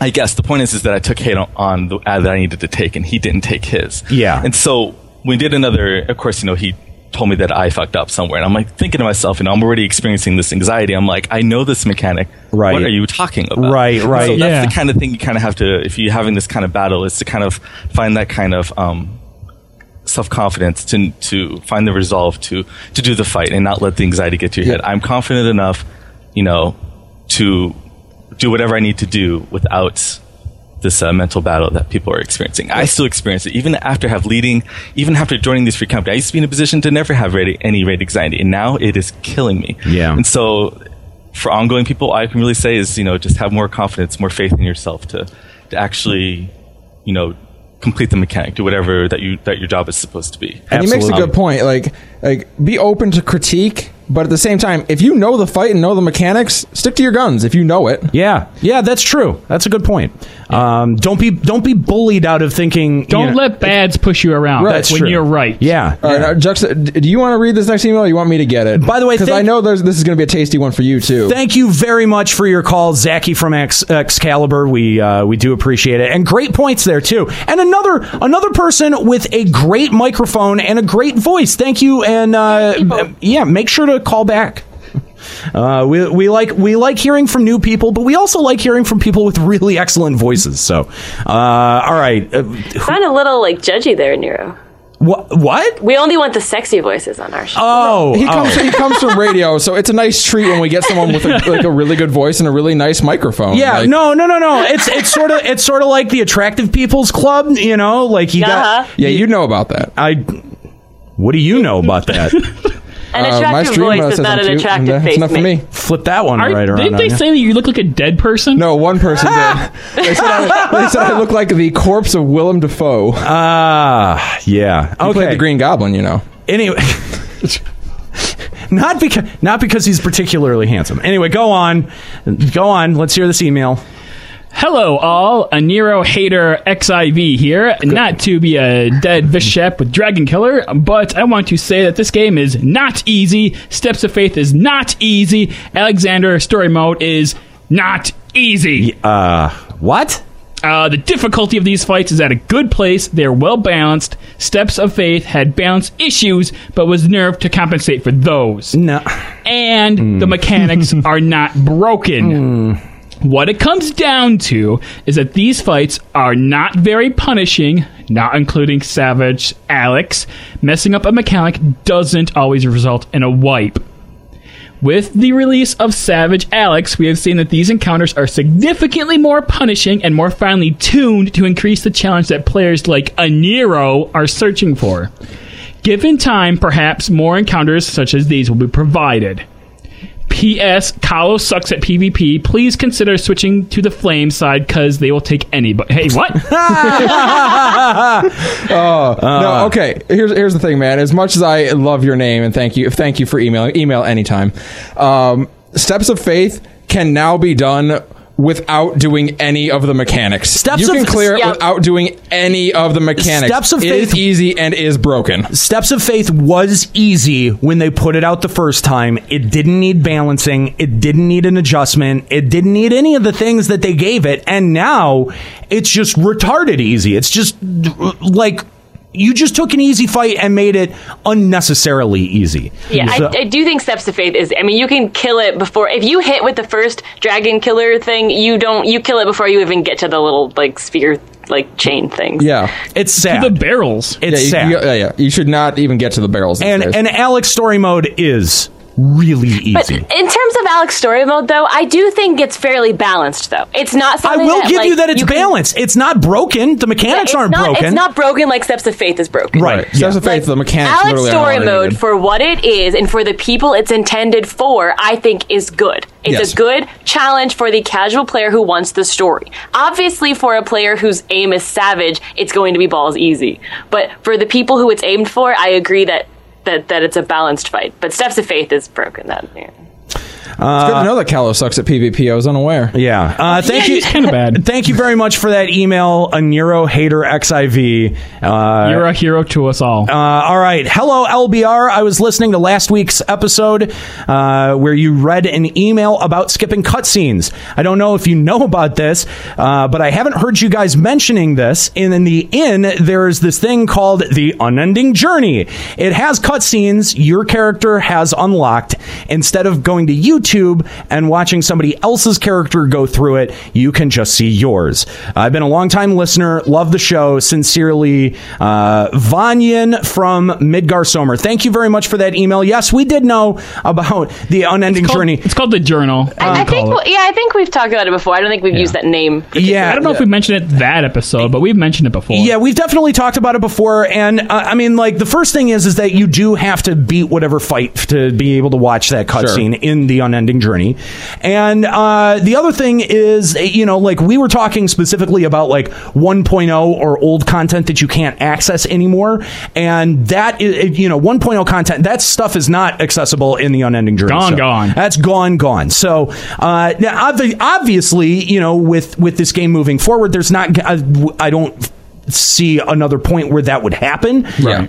But I think that's one of the things that I think about when I think about stuff that I didn't get around to doing in FF14. I think a lot of the stuff that I had left over from 1.0, and since you can't experience that again, I think that is a pretty valid. One of my favorite cutscenes is the first ride on the airship. That cutscene when you leave your town for the first time. Yeah, I'll go back and watch that one. It's like, I don't remember having full augmented Ironworks in that cutscene, but I guess I probably did. Memory is a fickle thing. It is a fickle thing. I guess I was eye level 120 at that point. It seems legit. All right. So we have a Nashu Makaraka from Leviathan on the line. Hey, what's up, Nashu? Hey, LBR, can you hear me? Yes, of course, and you sound really good. This is. I'm doing a really good job. We've had three really good mics right here in a row. Hey, what's up, man? So what do you want to talk about? So it's just more stuff about like how I dealt with raid anxiety, if you want to call it that. Yeah. So, I mean, raid anxiety is like this thing that happens more, not necessarily in like Final Fantasy XIV, but other games that involve like ranked matchmaking, for example, like StarCraft 2, Dota 2, League of Legends, all that games. I could see that, yeah. Yeah, because, you're going in, queuing up with people, realizing, oh crap, I'm not that good at this game, and then watching everything fall apart. No, I'm kidding. But one thing I've learned from all that experience, like thousands of hours, is that perseverance and just keeping at it is really good, just to make sure you don't go on full tilt, like they've said. Yeah. Because if you keep going at it, and there's always the occasional bad player, some guy yelling at you, you do horribly one day or whatever, it really does get to you, but it's not going to get to you if you keep on trying. And just really, perseverance is this really important thing that people with like anxiety issues don't. What's the word I'm looking for? It's not as pronounced. Yeah, because like sometimes when people play and they do horribly, they think, "Oh, I should probably just take a break from Final Fantasy XIV," and then they don't play for like a month. and it gets worse when they try and resub back. You know, that's a really good point. If there's a fight that I'm struggling with and then I put it down for a while, when I go back, I'm always worse. Like a lot worse. Yeah, and if it's a significant amount of time too, even if it's a fight that I was actually fairly good at or that I got through once or twice, if it's been a while since I've cleared it, like when I went back and got my Ramu EX weapon, it took me a couple of wipes until I remembered, oh yeah, this is what the mechanic is with the balls. You know, so I think patience and the willingness to you know, give yourself a little bit of slack. I think that those are also important as well. Yeah, I mean, you don't have to have the haters get to you, basically. Because there's going to be a lot of them. There's going to be a lot of very vocal people who, I mean, if you make a mistake, that are going to want to jump all over you. And as one of our earlier callers had mentioned, even if you're not the one making the mistake, even if they're the one making the mistake, they're still going to want to jump all over you. So yeah, having patience is a big part of it, and also having thick skin. I mean, this is the internet, and you have to, you gotta be able to ignore something. You know? You have to not care at some point. Right, with exactly. Nero and really angry emails. Yeah, exactly. Like I don't care when I'm called out on an email. Big deal. Oh no. It's a good thing there's no cameras. Just iTunes reviews. Yeah, that's sweat. That's no. Those are not tears. You're crying from your forehead. It's really weird. Right. Exactly. Thank you very much for the call, Nashu. We appreciate hearing from you, and hope that you'll call back again. So who wants to take this next email? Nika, I don't think you've read one. Sure, I'll do it. All right. Hello to the LBR crew from Scruffy of Exodus. I would like to start off by saying that while I'm a newer listener, I thoroughly enjoy your show and plan on listening for a long time. Keep up the good work. That's awesome. Thank you very much, Scruffy. Good email. Oh, there's more. There is more. I am writing in because of the raid anxiety topic that was brought up on last week's show. How relevant. Hey! I was very surprised to hear that all of you get that feeling to some degree, since I thought I was in the minority when it came to that. It's always seemed as though the entire player base felt comfortable to queue up for any content. Since I started playing this game, I've always been behind, because when it comes time to queue up in the Duty Finder, I procrastinate for way longer than I should. If I remember right, a majority of you were talking about feeling anxiety queuing up for raid content exclusively, but I get that feeling queuing up for anything. Dungeon, trial, you name it. I'll even go watch MTQ and or Mr. Happy Guide, and I will still be hesitant to push that Q button. I know that some of my hesitation comes from being a tank and a Dark Knight at that. Since it's new, I'm still mastering that job, so I know I'm not playing my best already. My mistakes are very visible, and I hate being that guy who accidentally wipes the group. All MMO communities I've been a part of frown upon people who make mistakes, even though mistakes are a necessary part of success. I've tried analyzing my situation, and aside from being a tank, I've realized my anxiety comes from queuing up alone. If I had friends to queue up with me all the time, I know I would feel more comfortable, because I wouldn't be afraid to make mistakes in front of people who I know, because while they might still give me a hard time, they would also explain what I was doing wrong and what I could do to improve it. Mm-hmm. Queuing alone, you never know what kind of people you're about to spend the next half an hour with. That's so true, what do you think, LBR? Any solutions come to mind about our dilemma, aside from just doing it over and over until we feel comfortable? Any ideas to have an easier time pushing that Q button for the first time on a duty? Can't wait to hear your conversation on this topic. I might even be able to make the live show. Thanks for reading. I appreciate all of you, even Escalia, who gets so much crap from you guys. I'm curious why he still shows up for that kind of abuse. You're number one in everyone's heart, bud. Have a fantastic day, everyone, and thanks again. Oh, don't let it go to your head. Don't let it go to your head. You get one email and you're suddenly like, oh, people like me now. I get one email and I'm like, oh, one person likes you. Yeah, one person likes me. Thank you. I liked Atomic Tin Can's comment in the chat room. Get flaming hot Cheetos and all your raid problems are gone. That's true. That's true. They will magically disappear. Although your keyboard becomes an atrocious mess of just Cheeto dust. So it's a balance. It's a balance you got to strike between those two. And then once you, 10, 20 minutes later, then you have a different set of problems involving the bathroom. Yeah, that's true. So thank you very much for that email, Scruffy. Hopefully you were able to make this live show. And yeah, I think we've given some pretty good suggestions, not just from us, but from all of the callers here today too, on different things that you can try to bring down your raid anxiety. Because a lot of good callers, too. Yeah, a lot of really good suggestions from callers that I would have never even thought of. Again, that idea of recording yourself and watching it afterwards. It's something that I kind of do, but I've never actually like put it together to like make that assertion. Like the one where you just record yourself and watch yourself play. I never really thought to do that. Yeah. I should start doing that. Well, wait. Never mind, I can do that right now. Yeah, you can. It's available at twitch.tv. It is.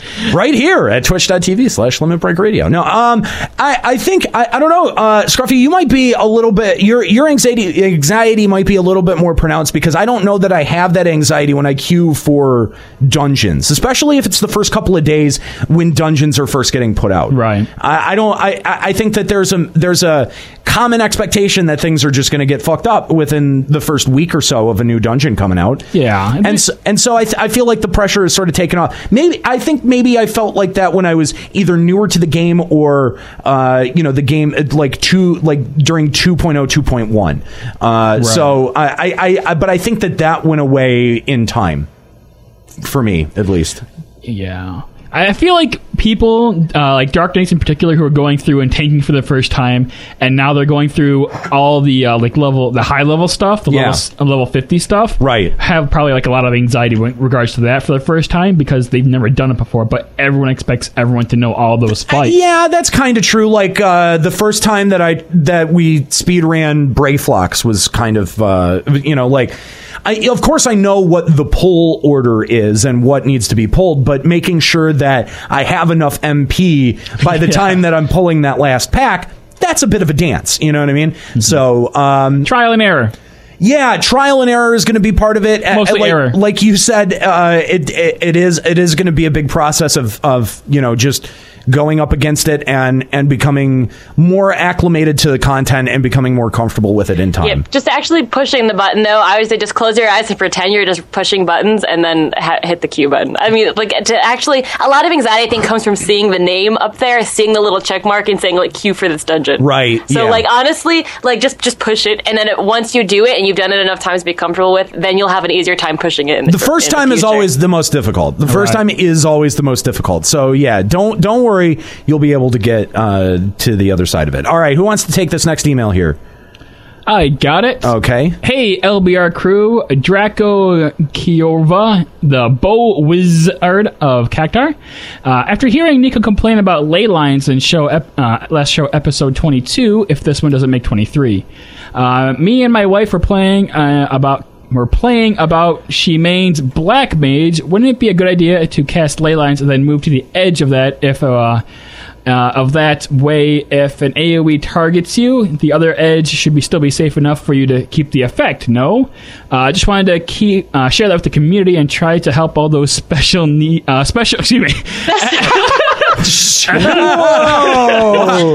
Just change the entire context of that sentence. Can I get my seriously? Wow. Can I get my horrendously insensitive comment edit in here?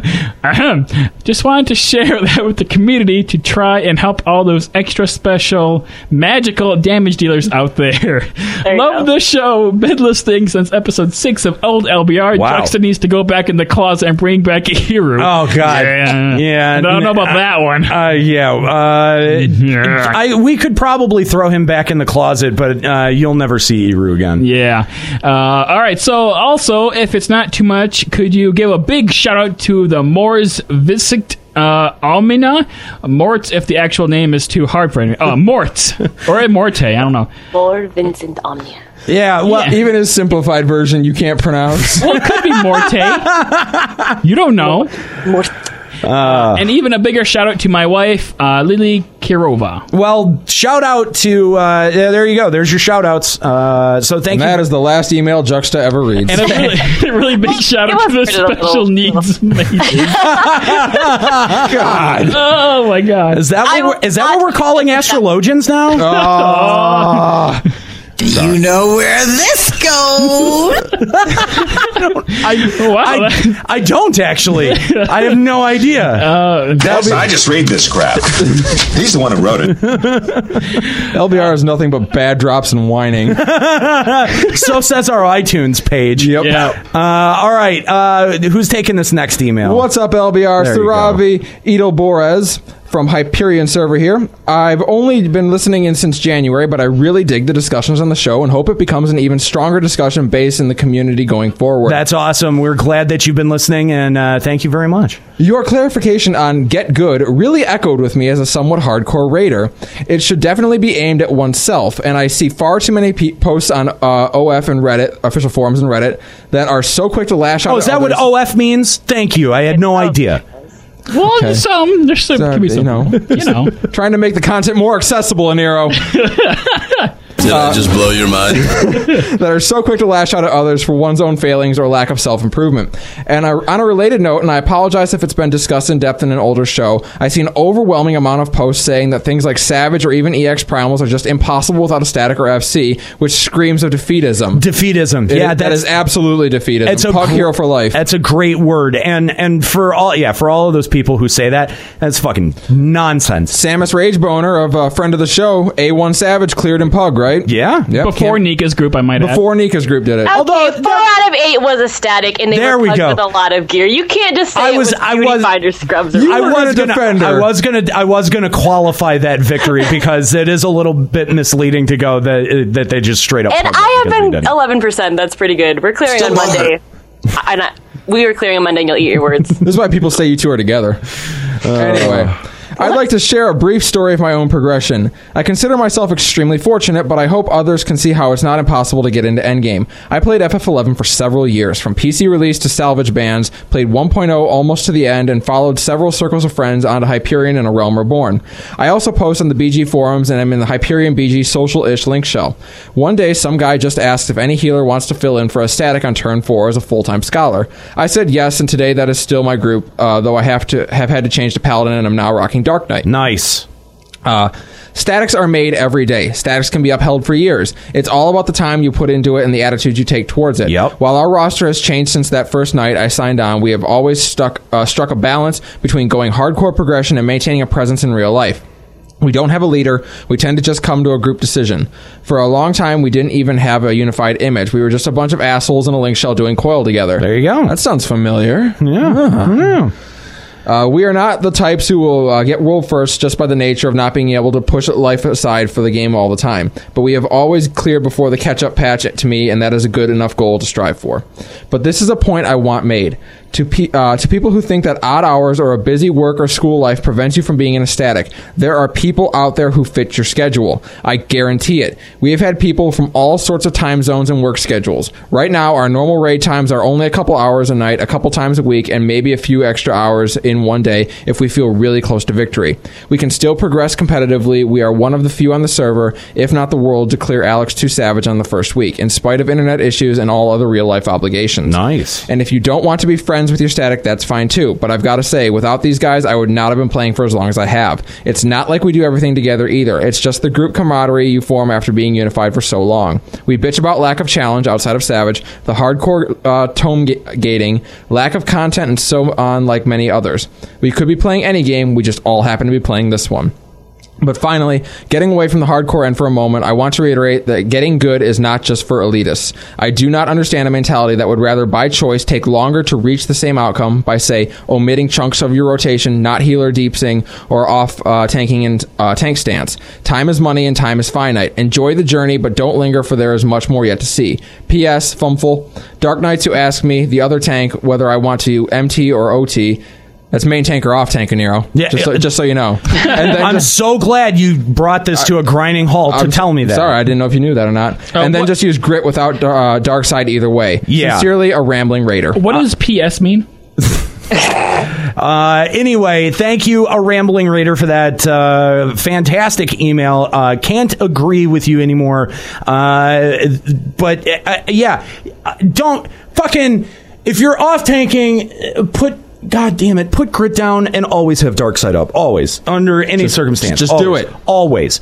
Not only that, if you're running out of MP, there are a lot of MP tools that you have at 60. It's not just that one cooldown that translates the damage that you receive into some MP kickbacks.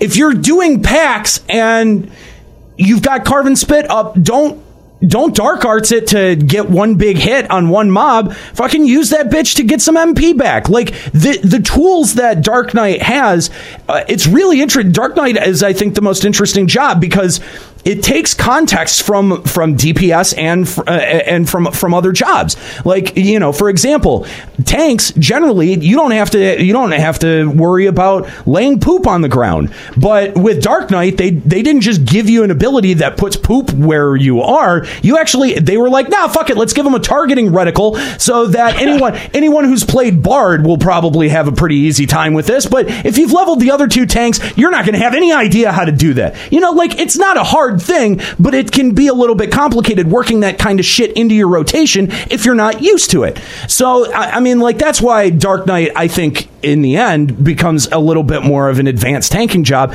because it uses concepts like having abilities off cooldowns and targeted poop that you learn from other jobs. So it's not just a copy paste of the other tanks in there. Anyway, that's my little rant about shitty things I see Dark Knights do all the time. And use your gap close. God damn it. I don't see enough people who use that. So thank you very much for that email. Very, very great email. Nika, why don't you take this next one on? Sure, this next wall of text. Here we go. Good luck with that. It is.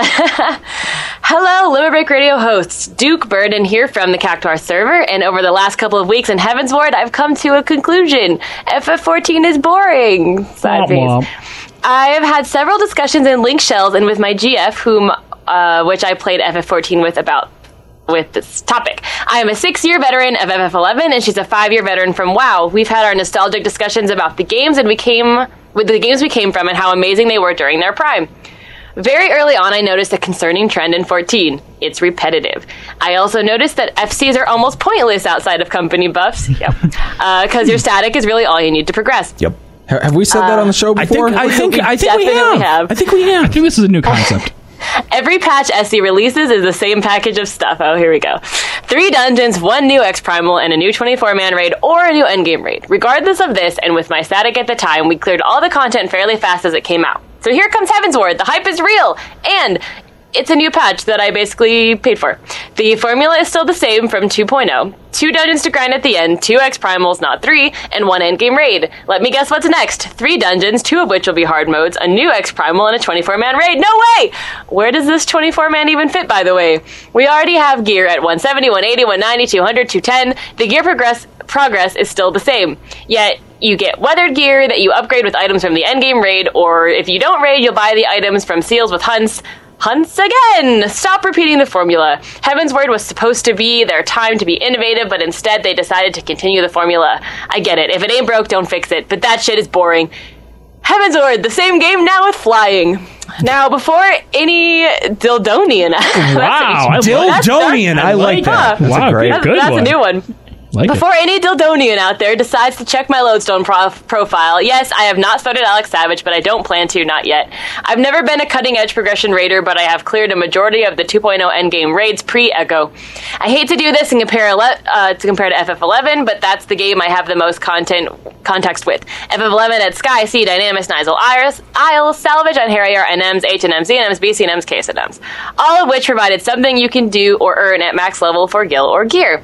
FF14 lacks variety at the end game. I know 14 is a baby compared to 11 and WoW, I'm not forgetting that, but in 2 years they could have added or done something different by now. And please don't tell me to level alt or do crafting gathering, that's not endgame, that's filling my time. Gil feels almost useless in this game except for teleports and gear repairs. In FF11, if you were broke, you felt fucking broke. Nika made an excellent point a couple weeks ago and said that if the divide is 70-30 for endgame content, it sure doesn't feel like it. One X Primal that currently gives the best weapon until you buy your Esoterics weapon, and Alex Savage isn't 30% endgame content. What else is there to do at endgame? I love Final Fantasy and Square Enix, but with this frustrating and concerning path that FF14 seems to be following, I'm not sure I'll be playing that much longer. I feel like I'm playing MMO equivalent of a dead-end job. No room for growth, none in the near future either, and I know exactly what I'll be doing a year from now in this game. Probably farming 3 dungeons, fighting 1 new X Primal, and running endgame raids or 24-man raids while capping my points for the week, and buying 3 scratchers at the Manderville Gold Saucer. In closing, I would like to reinforce that I love Final Fantasy, the whole franchise, and Square Enix, but this email comes from a place of concern, not hate, towards 14. Thank you for your time. I love listening to the show and can't wait every week for new episodes. Sometimes I listen to the same episode 3 or 4 times. A Nero-style outro. I'm Duke Burden, and I'll keep listening. Thank you very much, Duke Burden. That was a bad one. I think you just summed up Salted Earth in like one email. Thank you. Like the whole premise. Well, this is where our bet stems from. I have a feeling that simply because the things you mentioned, Einherjar, Salvage, etc., didn't come when the expansion was released, I feel like we will get more things, and Nero doesn't. That's our competition. Yeah, we'll see. We'll see. But thank you very much for that email, Duke. Great. I'm Duke Burden, and I'll keep listening. That was certainly a great email and very good insight. So our next email comes to us from Clockwork Heart of Marlboro. Glamour is the true endgame. Here. But how does LBR feel about new players still leveling who glamour all their gear to keep a specific look from 1 to 50 and beyond? Is it worth glamoring gear you'll only be in for the next few hours or days? Do you or did you personally glamour your leveling gear? I'm at I-183 and holding out on glamoring any of my gear till I get my 190s or even 200s. But I know once I get there, the 210s or the 220s will be within my reach, and I'll probably hold off on glamoring till I get those. Meanwhile, my brothers change their glamour weekly to keep things fresh, and my girlfriend has a specific glamour that she likes and will re-glamour gear upon every upgrade, even if it's hourly. And how would you feel about glamoring to different races or even beast tribe races, similar to the Halloween spells that turned you into a bat or an imp? From Clockwork Heart of Marlboro, still listening. Thank you very much, Clockwork Heart. What do prisms cost on Marlboro server that you're worried about having to change it all the time? Well, I mean, like... Was it 1,000 gil? No, dude, like level 3 prisms are like 9k. Yeah. Certain prisms, like level 3s or level 4s, like smithing and armor craft, those are like 7 to 9k. Especially when they do stuff like when they took all of the PvP gear and took the rank restrictions off of it. And then there was none on the auction house. Oh, yeah. There was like no armor... a couple stacks of 99 when they were like 400 There gil. were no armor craft grade 3s on the market board for at least 3 or 4 days. I sold 4 of them for 20k each. I mean, someone price gouged the shit out of those. Juxtaposition. Oh my god. Oh. Well, you know. It was you. You were that guy. All right, real quick. How do you guys approach glamour? I mean, I know Juxta, you change yours a lot. Like pretty much all the time. But when I was leveling, and I'm leveling Summoner right now, and I decided not to change my glamour just so I can give all the new gear like a fair shake. And look at the gear I have on now. That's my Summoner, and that's not glamored, and it looks really good. Yeah, it looks not bad. Not bad. So obviously, I change it probably about once or twice per week based on my main job, just because I get tired of it. But leveling, no, I'll wear what SE wants me to. I even wore that awful fucking melee stuff at 58. It's like a big long tapestry monk robe thing. It's awful. I tend to find something that I like and stick to it for a long time. Oh, like the Odin helmet? Or something that's really ugly and stick That's to that. my head. I don't know what you're talking about. He's got giant horns growing out of his head. You have a face. I do not. That's a lie. You can't prove that. I'm sure I have a screenshot somewhere. Anyway, when I find something I tend to like, I stick to it for a while. Forever. I have been changing stuff more recently. I'll change on a slow, incremental basis. He changes one piece of gear like every month. I have a theme that I'm working inside of, so... The Black Knight. Yes. That's exactly. That's the theme. Glamour my level. Like I only glamour like my endgame progression gear, and only if it's so like really ugly. Like right now, all my Alexander gear is glamored to the law gear. Will you guys glamour out of something that's totally fucking hideous, even if it's at like level 30 or 40? Like yes. if it's like if it's like a pair of pants that are just they're not pants, it's just a thong, like a Subblegar. Yeah, I thought you said something bad. No, I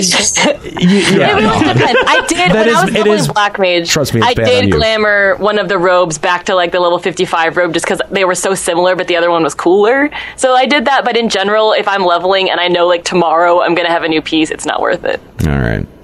There you go. All right. Thank you very much for that email, Clockwork Heart. That's kind of just... Scully, what the fuck? I don't think you've changed your... Nope, I'm wearing the Ironworks gear since I got it. It's awful. It's amazing. Ironworks gear is pretty cool. No. Stupid The Ironworks gear of Maiming is some of the best gear in the game. No, it's terrible. I will never change off that gear. It is... it's all awful. I really like the Bard Ironworks body. I have that. See, look how cool this is. I like how you decide that this is going to be my armor now after we have done all of the banners and stuff for the website. Like now, I don't think that's definitely not what you were wearing on our last time we took a team photo. I didn't have that armor when I got that when we took that photo. Wasn't I still in Darklight? Maybe. No, which I think he is was. sad. Which is sad because when you took that the banner photo after it, I wasn't playing at the time. That's right. You're not even in that one. I haven't been on the banner in like half a year. I think it's kind of funny how for the banner at the top of the website, I just changed my Bard glamour, or not my Bard, my Scholar glamour, just because I thought it looked the coolest. Yeah. And now I'm actually. And I was like having a book and I was reading it or whatever, and I was cool looking. And now I'm a summoner, legit, and I have a book, and it's like come full circle. It's like it almost works. I will kind of qualify my statement and say that I do get a bit more attached to my glamours just because of things like the website and having to do art for it and stuff like that. So too much effort. Hashtag put a Scalia on the banner trending on Twitter. It is a lot of effort. All right, let's take two more emails here, and then I think we're gonna have to call it good after that because man, we got a ton of emails. Again, if we didn't get to your email, I apologize. We're on page 10 now. Yeah, well, if we don't get to it, we'll put it on the one for the next episode. The thing is that I actually want to skip ahead here from where we were, and I want to take the last two.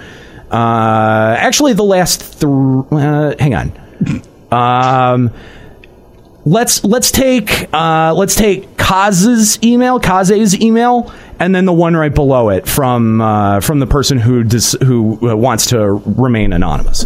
So, what up, LBR? Great job with the show. Keep it up. I really enjoy listening to you guys. Until fairly recently, when I decided to leave the game because it was too time consuming, and the people that I kept meeting were just dicks. Yeah, with a capital D. Capital D dicks. Capital D dicks. Well, after coming over to Sergeant Tannis from my original server, Whoa. You need to read it as it is, which is Sargentanus. Sargentanus. I didn't even catch that.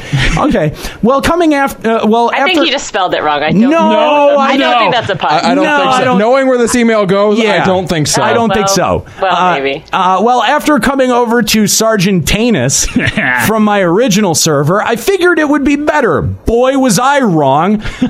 The most elitist sorry sacks of shit are on your server. Wow. I can't believe how many dicks are on there.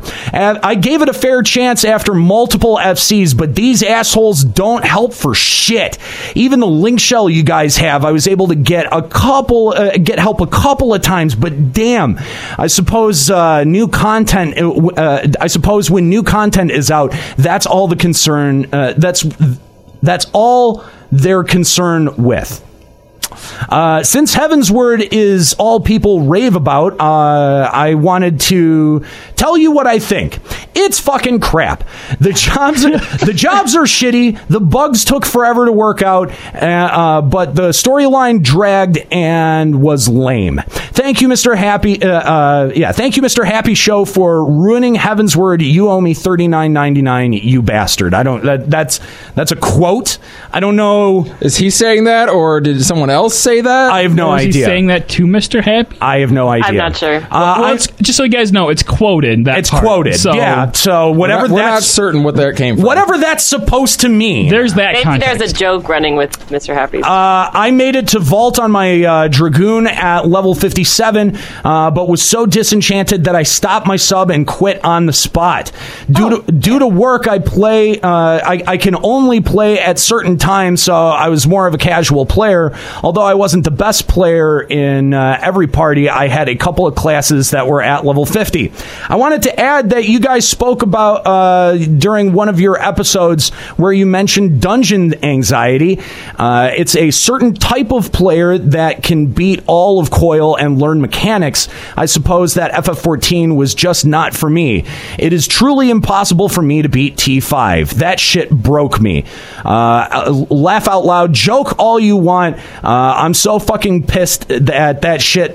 I tried and can't whatever. Okay. I kept moving and just noticed that this shit really ain't for me.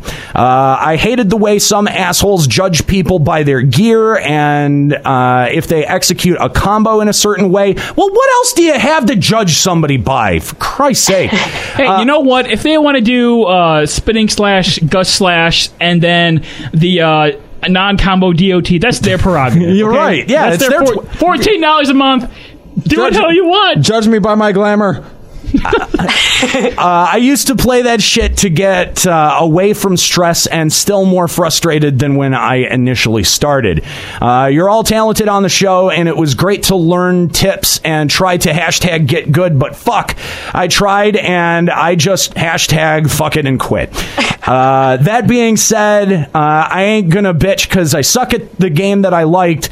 Anyway, to all of those fucking capital fucking dicks with of Sergeant Tanus, you win, you pieces of shit. Fuck you all. I wanted to say that your show and team is doing a great job. I really hope you guys the best, and thank you for not spoiling the story, and thank you for all the times you get on Juxta. That shit ain't right. That shit just ain't right. But he's a ninja anyway. Take care. I don't know what that has.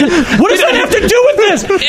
It makes sense. Okay, you guys give me shit a lot, but you're a ninja. But he's a ninja. I'm a ninja. Anyway, take care, all. I never got to write in to you guys and wanted to end my FF14 run with a letter to say thank you and take care from K. It's either Kaze or Kaze. It might be Kaze. I'm assuming, yeah. I don't know. I know that we have a Kaze that hangs out a lot in the link shell and in the chat. I don't know if this is that person, but anyway, cheers to you. You got your email read. For the first half of this email, I thought Aniro had just changed his name to Kaze.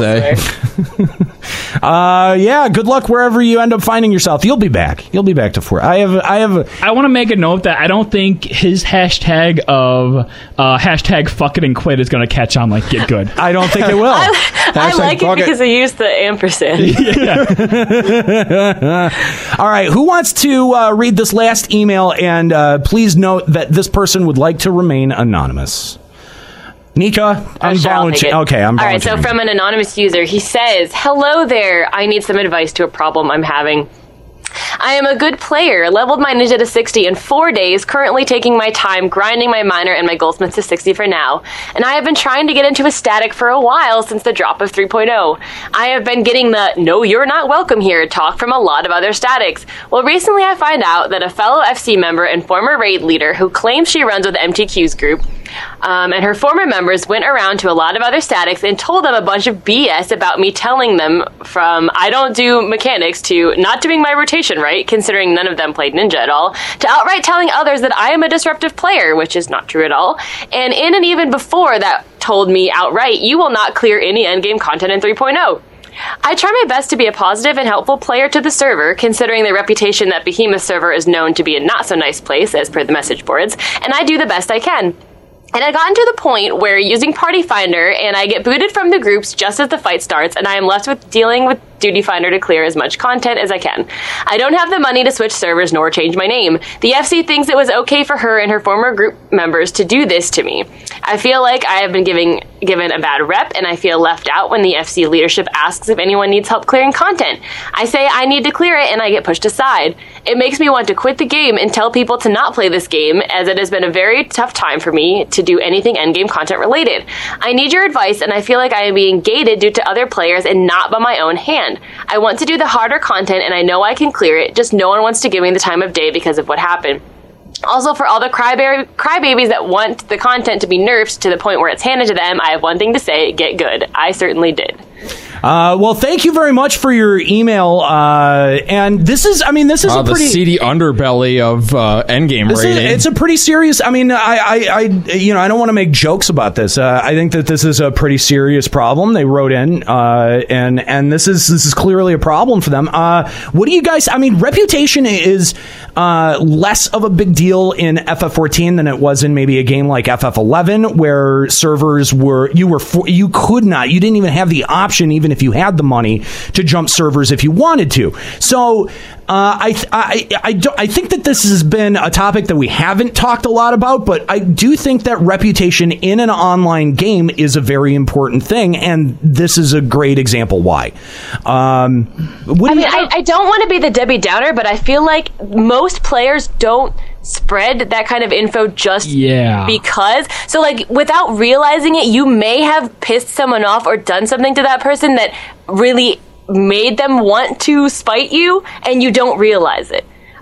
Because I just can't think of someone who would really go into other people's statics and just say, don't invite this guy, he's annoying. There's got to have been something that has caused that. But they're especially going, in this game, though. But they're going a step further and going, he doesn't know how to do his rotation, he's bad for your group, and encouraging other groups to not take him. I mean, I've never dealt with I've never dealt with that in FF14. Yeah, that's why I find it hard, because when we've been trying to find, we went through like 5 million different black mages when we had to our static, and we would trial people, we would kind of look at their rotations and their DPS, and if they weren't making the cut, we would say, sorry, we're going to trial someone else. We wouldn't go into their other groups and start saying these people don't do their rotations right, even if they didn't. Right, because you're not a human piece of shit, right, Mika. so it's like either you really just got unlucky with the type of people you were played with, or like you really did something horribly wrong to this person that you don't realize. Because I cannot think of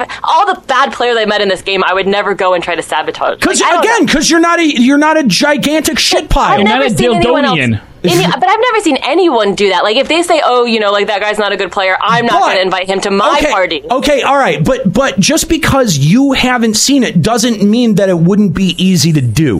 Think about how easy it would be to do in the abstract. And then if it's an abstract it is easy enough to do. It's easy enough for anyone to try to down on and trash anyone's reputation, especially if you know the other groups that are pushing endgame or doing activities on the server, whatever. You know what I mean? Like, there are notable groups that exist out there, and Behemoth has a specific reputation where kind of everyone. It's that server. I just feel like there's been so many people are just more like, I'm never going to invite that person to my group again. You have to really hate someone to want to sabotage their reputation in every group. That's why this seems really... No, but again, you can hate somebody for a lot of reasons, and then it is very easy to sabotage them. So, we don't know. We don't know why someone got a bug up their ass about this other person. It could have had nothing to do with their playing. It could have been something as simple as they had macros for their abilities and that person didn't like it, or the macros had Biggie lyrics that they didn't like, or something, something fucking stupid like that. There are a lot of reasons that people get annoyed with other people, and it's easy to just trash somebody's reputation and shit all over it. Now, we don't know why they did it, but it's been done. What can they do about it? I think at that point, if it's truly so bad that whoever this was has enough, I guess, credit to their name that other people will believe them and no one will take you, at that point, you make your own group. You need to be trying to lead your own. It's not, but it There's sounds. got to be people who haven't heard of you. Yeah, exactly. There are 7 people who don't know who you are. Yeah, and trashing your name, you do either make your own group, and I know you said you don't have enough money to serve a transfer. How much is it? Like $20? $10? $10, $20. I think it's $10 to change your name. Either way, don't go out to eat a couple times this month and you'll have the money. So save up and come somewhere good. Save it up and try. I mean, if really Behemoth is as toxic as you say it is, that's probably not the place for you.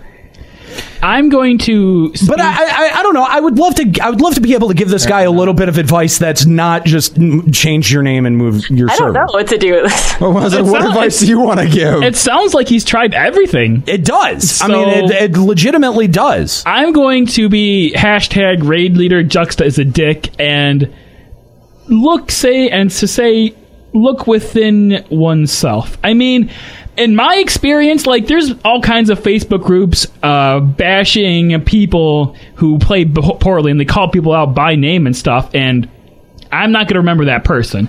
And I don't know anyone who, knows other raid groups and take their opinions to heart. I mean, most people would just, look at that person with their own eyes. So I'm saying if people, if you're not having a good time because people think you're a bad player / person, maybe you're a bad player / person. I don't know. I don't know you. But that's the thing. We really don't know the situation. We as LBR are not. We're not really. That is valid. I mean, it is perfectly valid. It could be. It could actually be. To be honest, that's the only thing I can really think of that would cause this is that you have your reputation for a reason. Lonely in Limsa. That's what I was trying to say. Is that it might even be something so simple that you haven't realized. Maybe you said something that offended someone and they didn't let you know that. That could be anything. That's possible. That's possible. I mean, it could be something completely aside from from being a player, from how they play their job. It's not necessarily. Maybe your name is Rape Babies. I don't know. I mean, that would probably make people not want to play with you. It would definitely make them uncomfortable, at least. Yeah, they were talking up Joffrey from Game of Thrones. That's what it was. That guy's a cool cat. See, I don't want to raid with you anymore. I'm going to smear your name. He's a king. Not anymore yet. Why? What happened? He gets exactly what he deserves. All right. I think that wraps it up for emails. I wish I had some better advice for you. $20. Come to a different server. Yeah. If you get to that other server and the same thing happens, time to look at yourself. Yeah. Yeah, I mean, I wish we could give you more advice, but I think you have tried everything. It's either a case of very dedicated harassment, or it's something within you. You're the problem. Either you ran into some shitty-ass people, or should we make a low-level character and just go to go to Idleshire and say, hey, what do you think about Lonely in Limsa? And see what happens. Yeah, make character on another server. Let's see how that goes. Would that be a good social experiment? We're going to test it. Is that the anonymous name that you gave that emailer, Lonely in Limsa? I like it. Is that good one? I thought it's sort of like a Dear Abby sort of thing? Kind of like Sleepless in Seattle? Okay, yeah, I got it. Lonely in Limsa? I like it. Yeah, see? Alliteration and everything. All right, so that's going to do it for emails. I know that we didn't get to all the emails that we were sent, but thank you so much for all of your emails, for all of your calls. This has been a very insightful show. And, again, raid anxiety is something that a lot of people, kind of experience all at the, we all kind of kind of know it. But there are total psychopaths and sociopaths out there that don't experience fear whatsoever. So if you're one of those, congratulations. Enjoy your next beheading. That's a skill I wish I had, but it's okay because I don't torture cats. Anyway, thank you very much for all of your insightful thoughts on raid anxiety. That was very specific. And if you have more that you would like to say, send us an email, hosts@limitbreakradio.com. We'll try to read those on the next show. We may have a little follow-up to this if more people want to discuss it, because it's been an interesting topic. So that's going to do it for Limit Break Radio today. I want to thank all 403 people that are watching us live now on twitch.tv/Limit Break Radio. If you're listening live and this is your first time catching the show or hanging out on twitch.tv/Limit Break Radio, I want to encourage you to hit that follow button and come back and hang out with us all the time.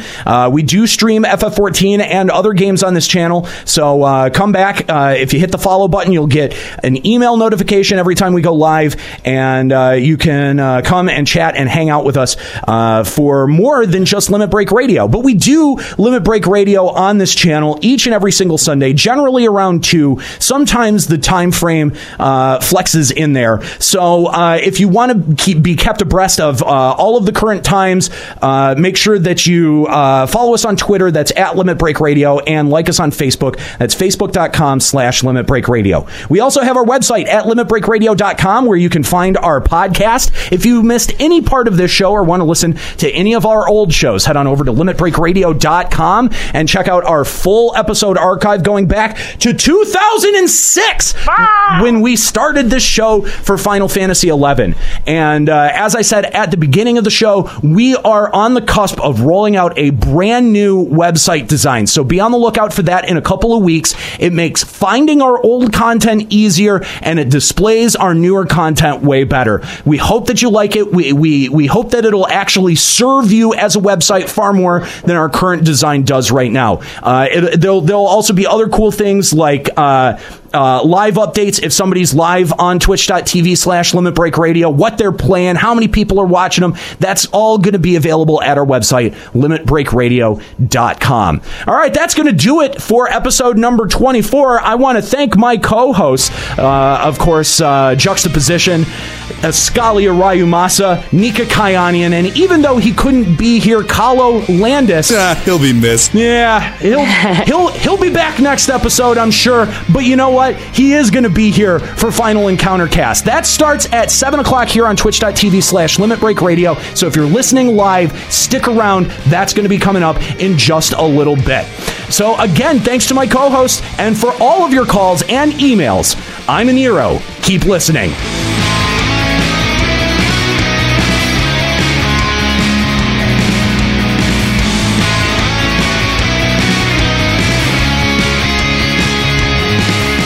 Limit Break Radio is a production of LimitBreakRadio.com and Bender Media Productions. Final Fantasy XIV and Eorzea are trademarks of Square Enix. Funding for Limit Break Radio is provided by Miri Kennett, Scry De La Rosa, Zurian Urexin, Satori Komeji, Karquin Elbarn, Rajan Nelka, and fellow Limit Break Radio listeners. To support Limit Break Radio, visit patreon.com/Limit Break Radio. Opening music in this episode from Daniel Lambie. Listen to Man with the Machine Gun and other great tracks at facebook.com/Daniel Lambie Metal Gamer.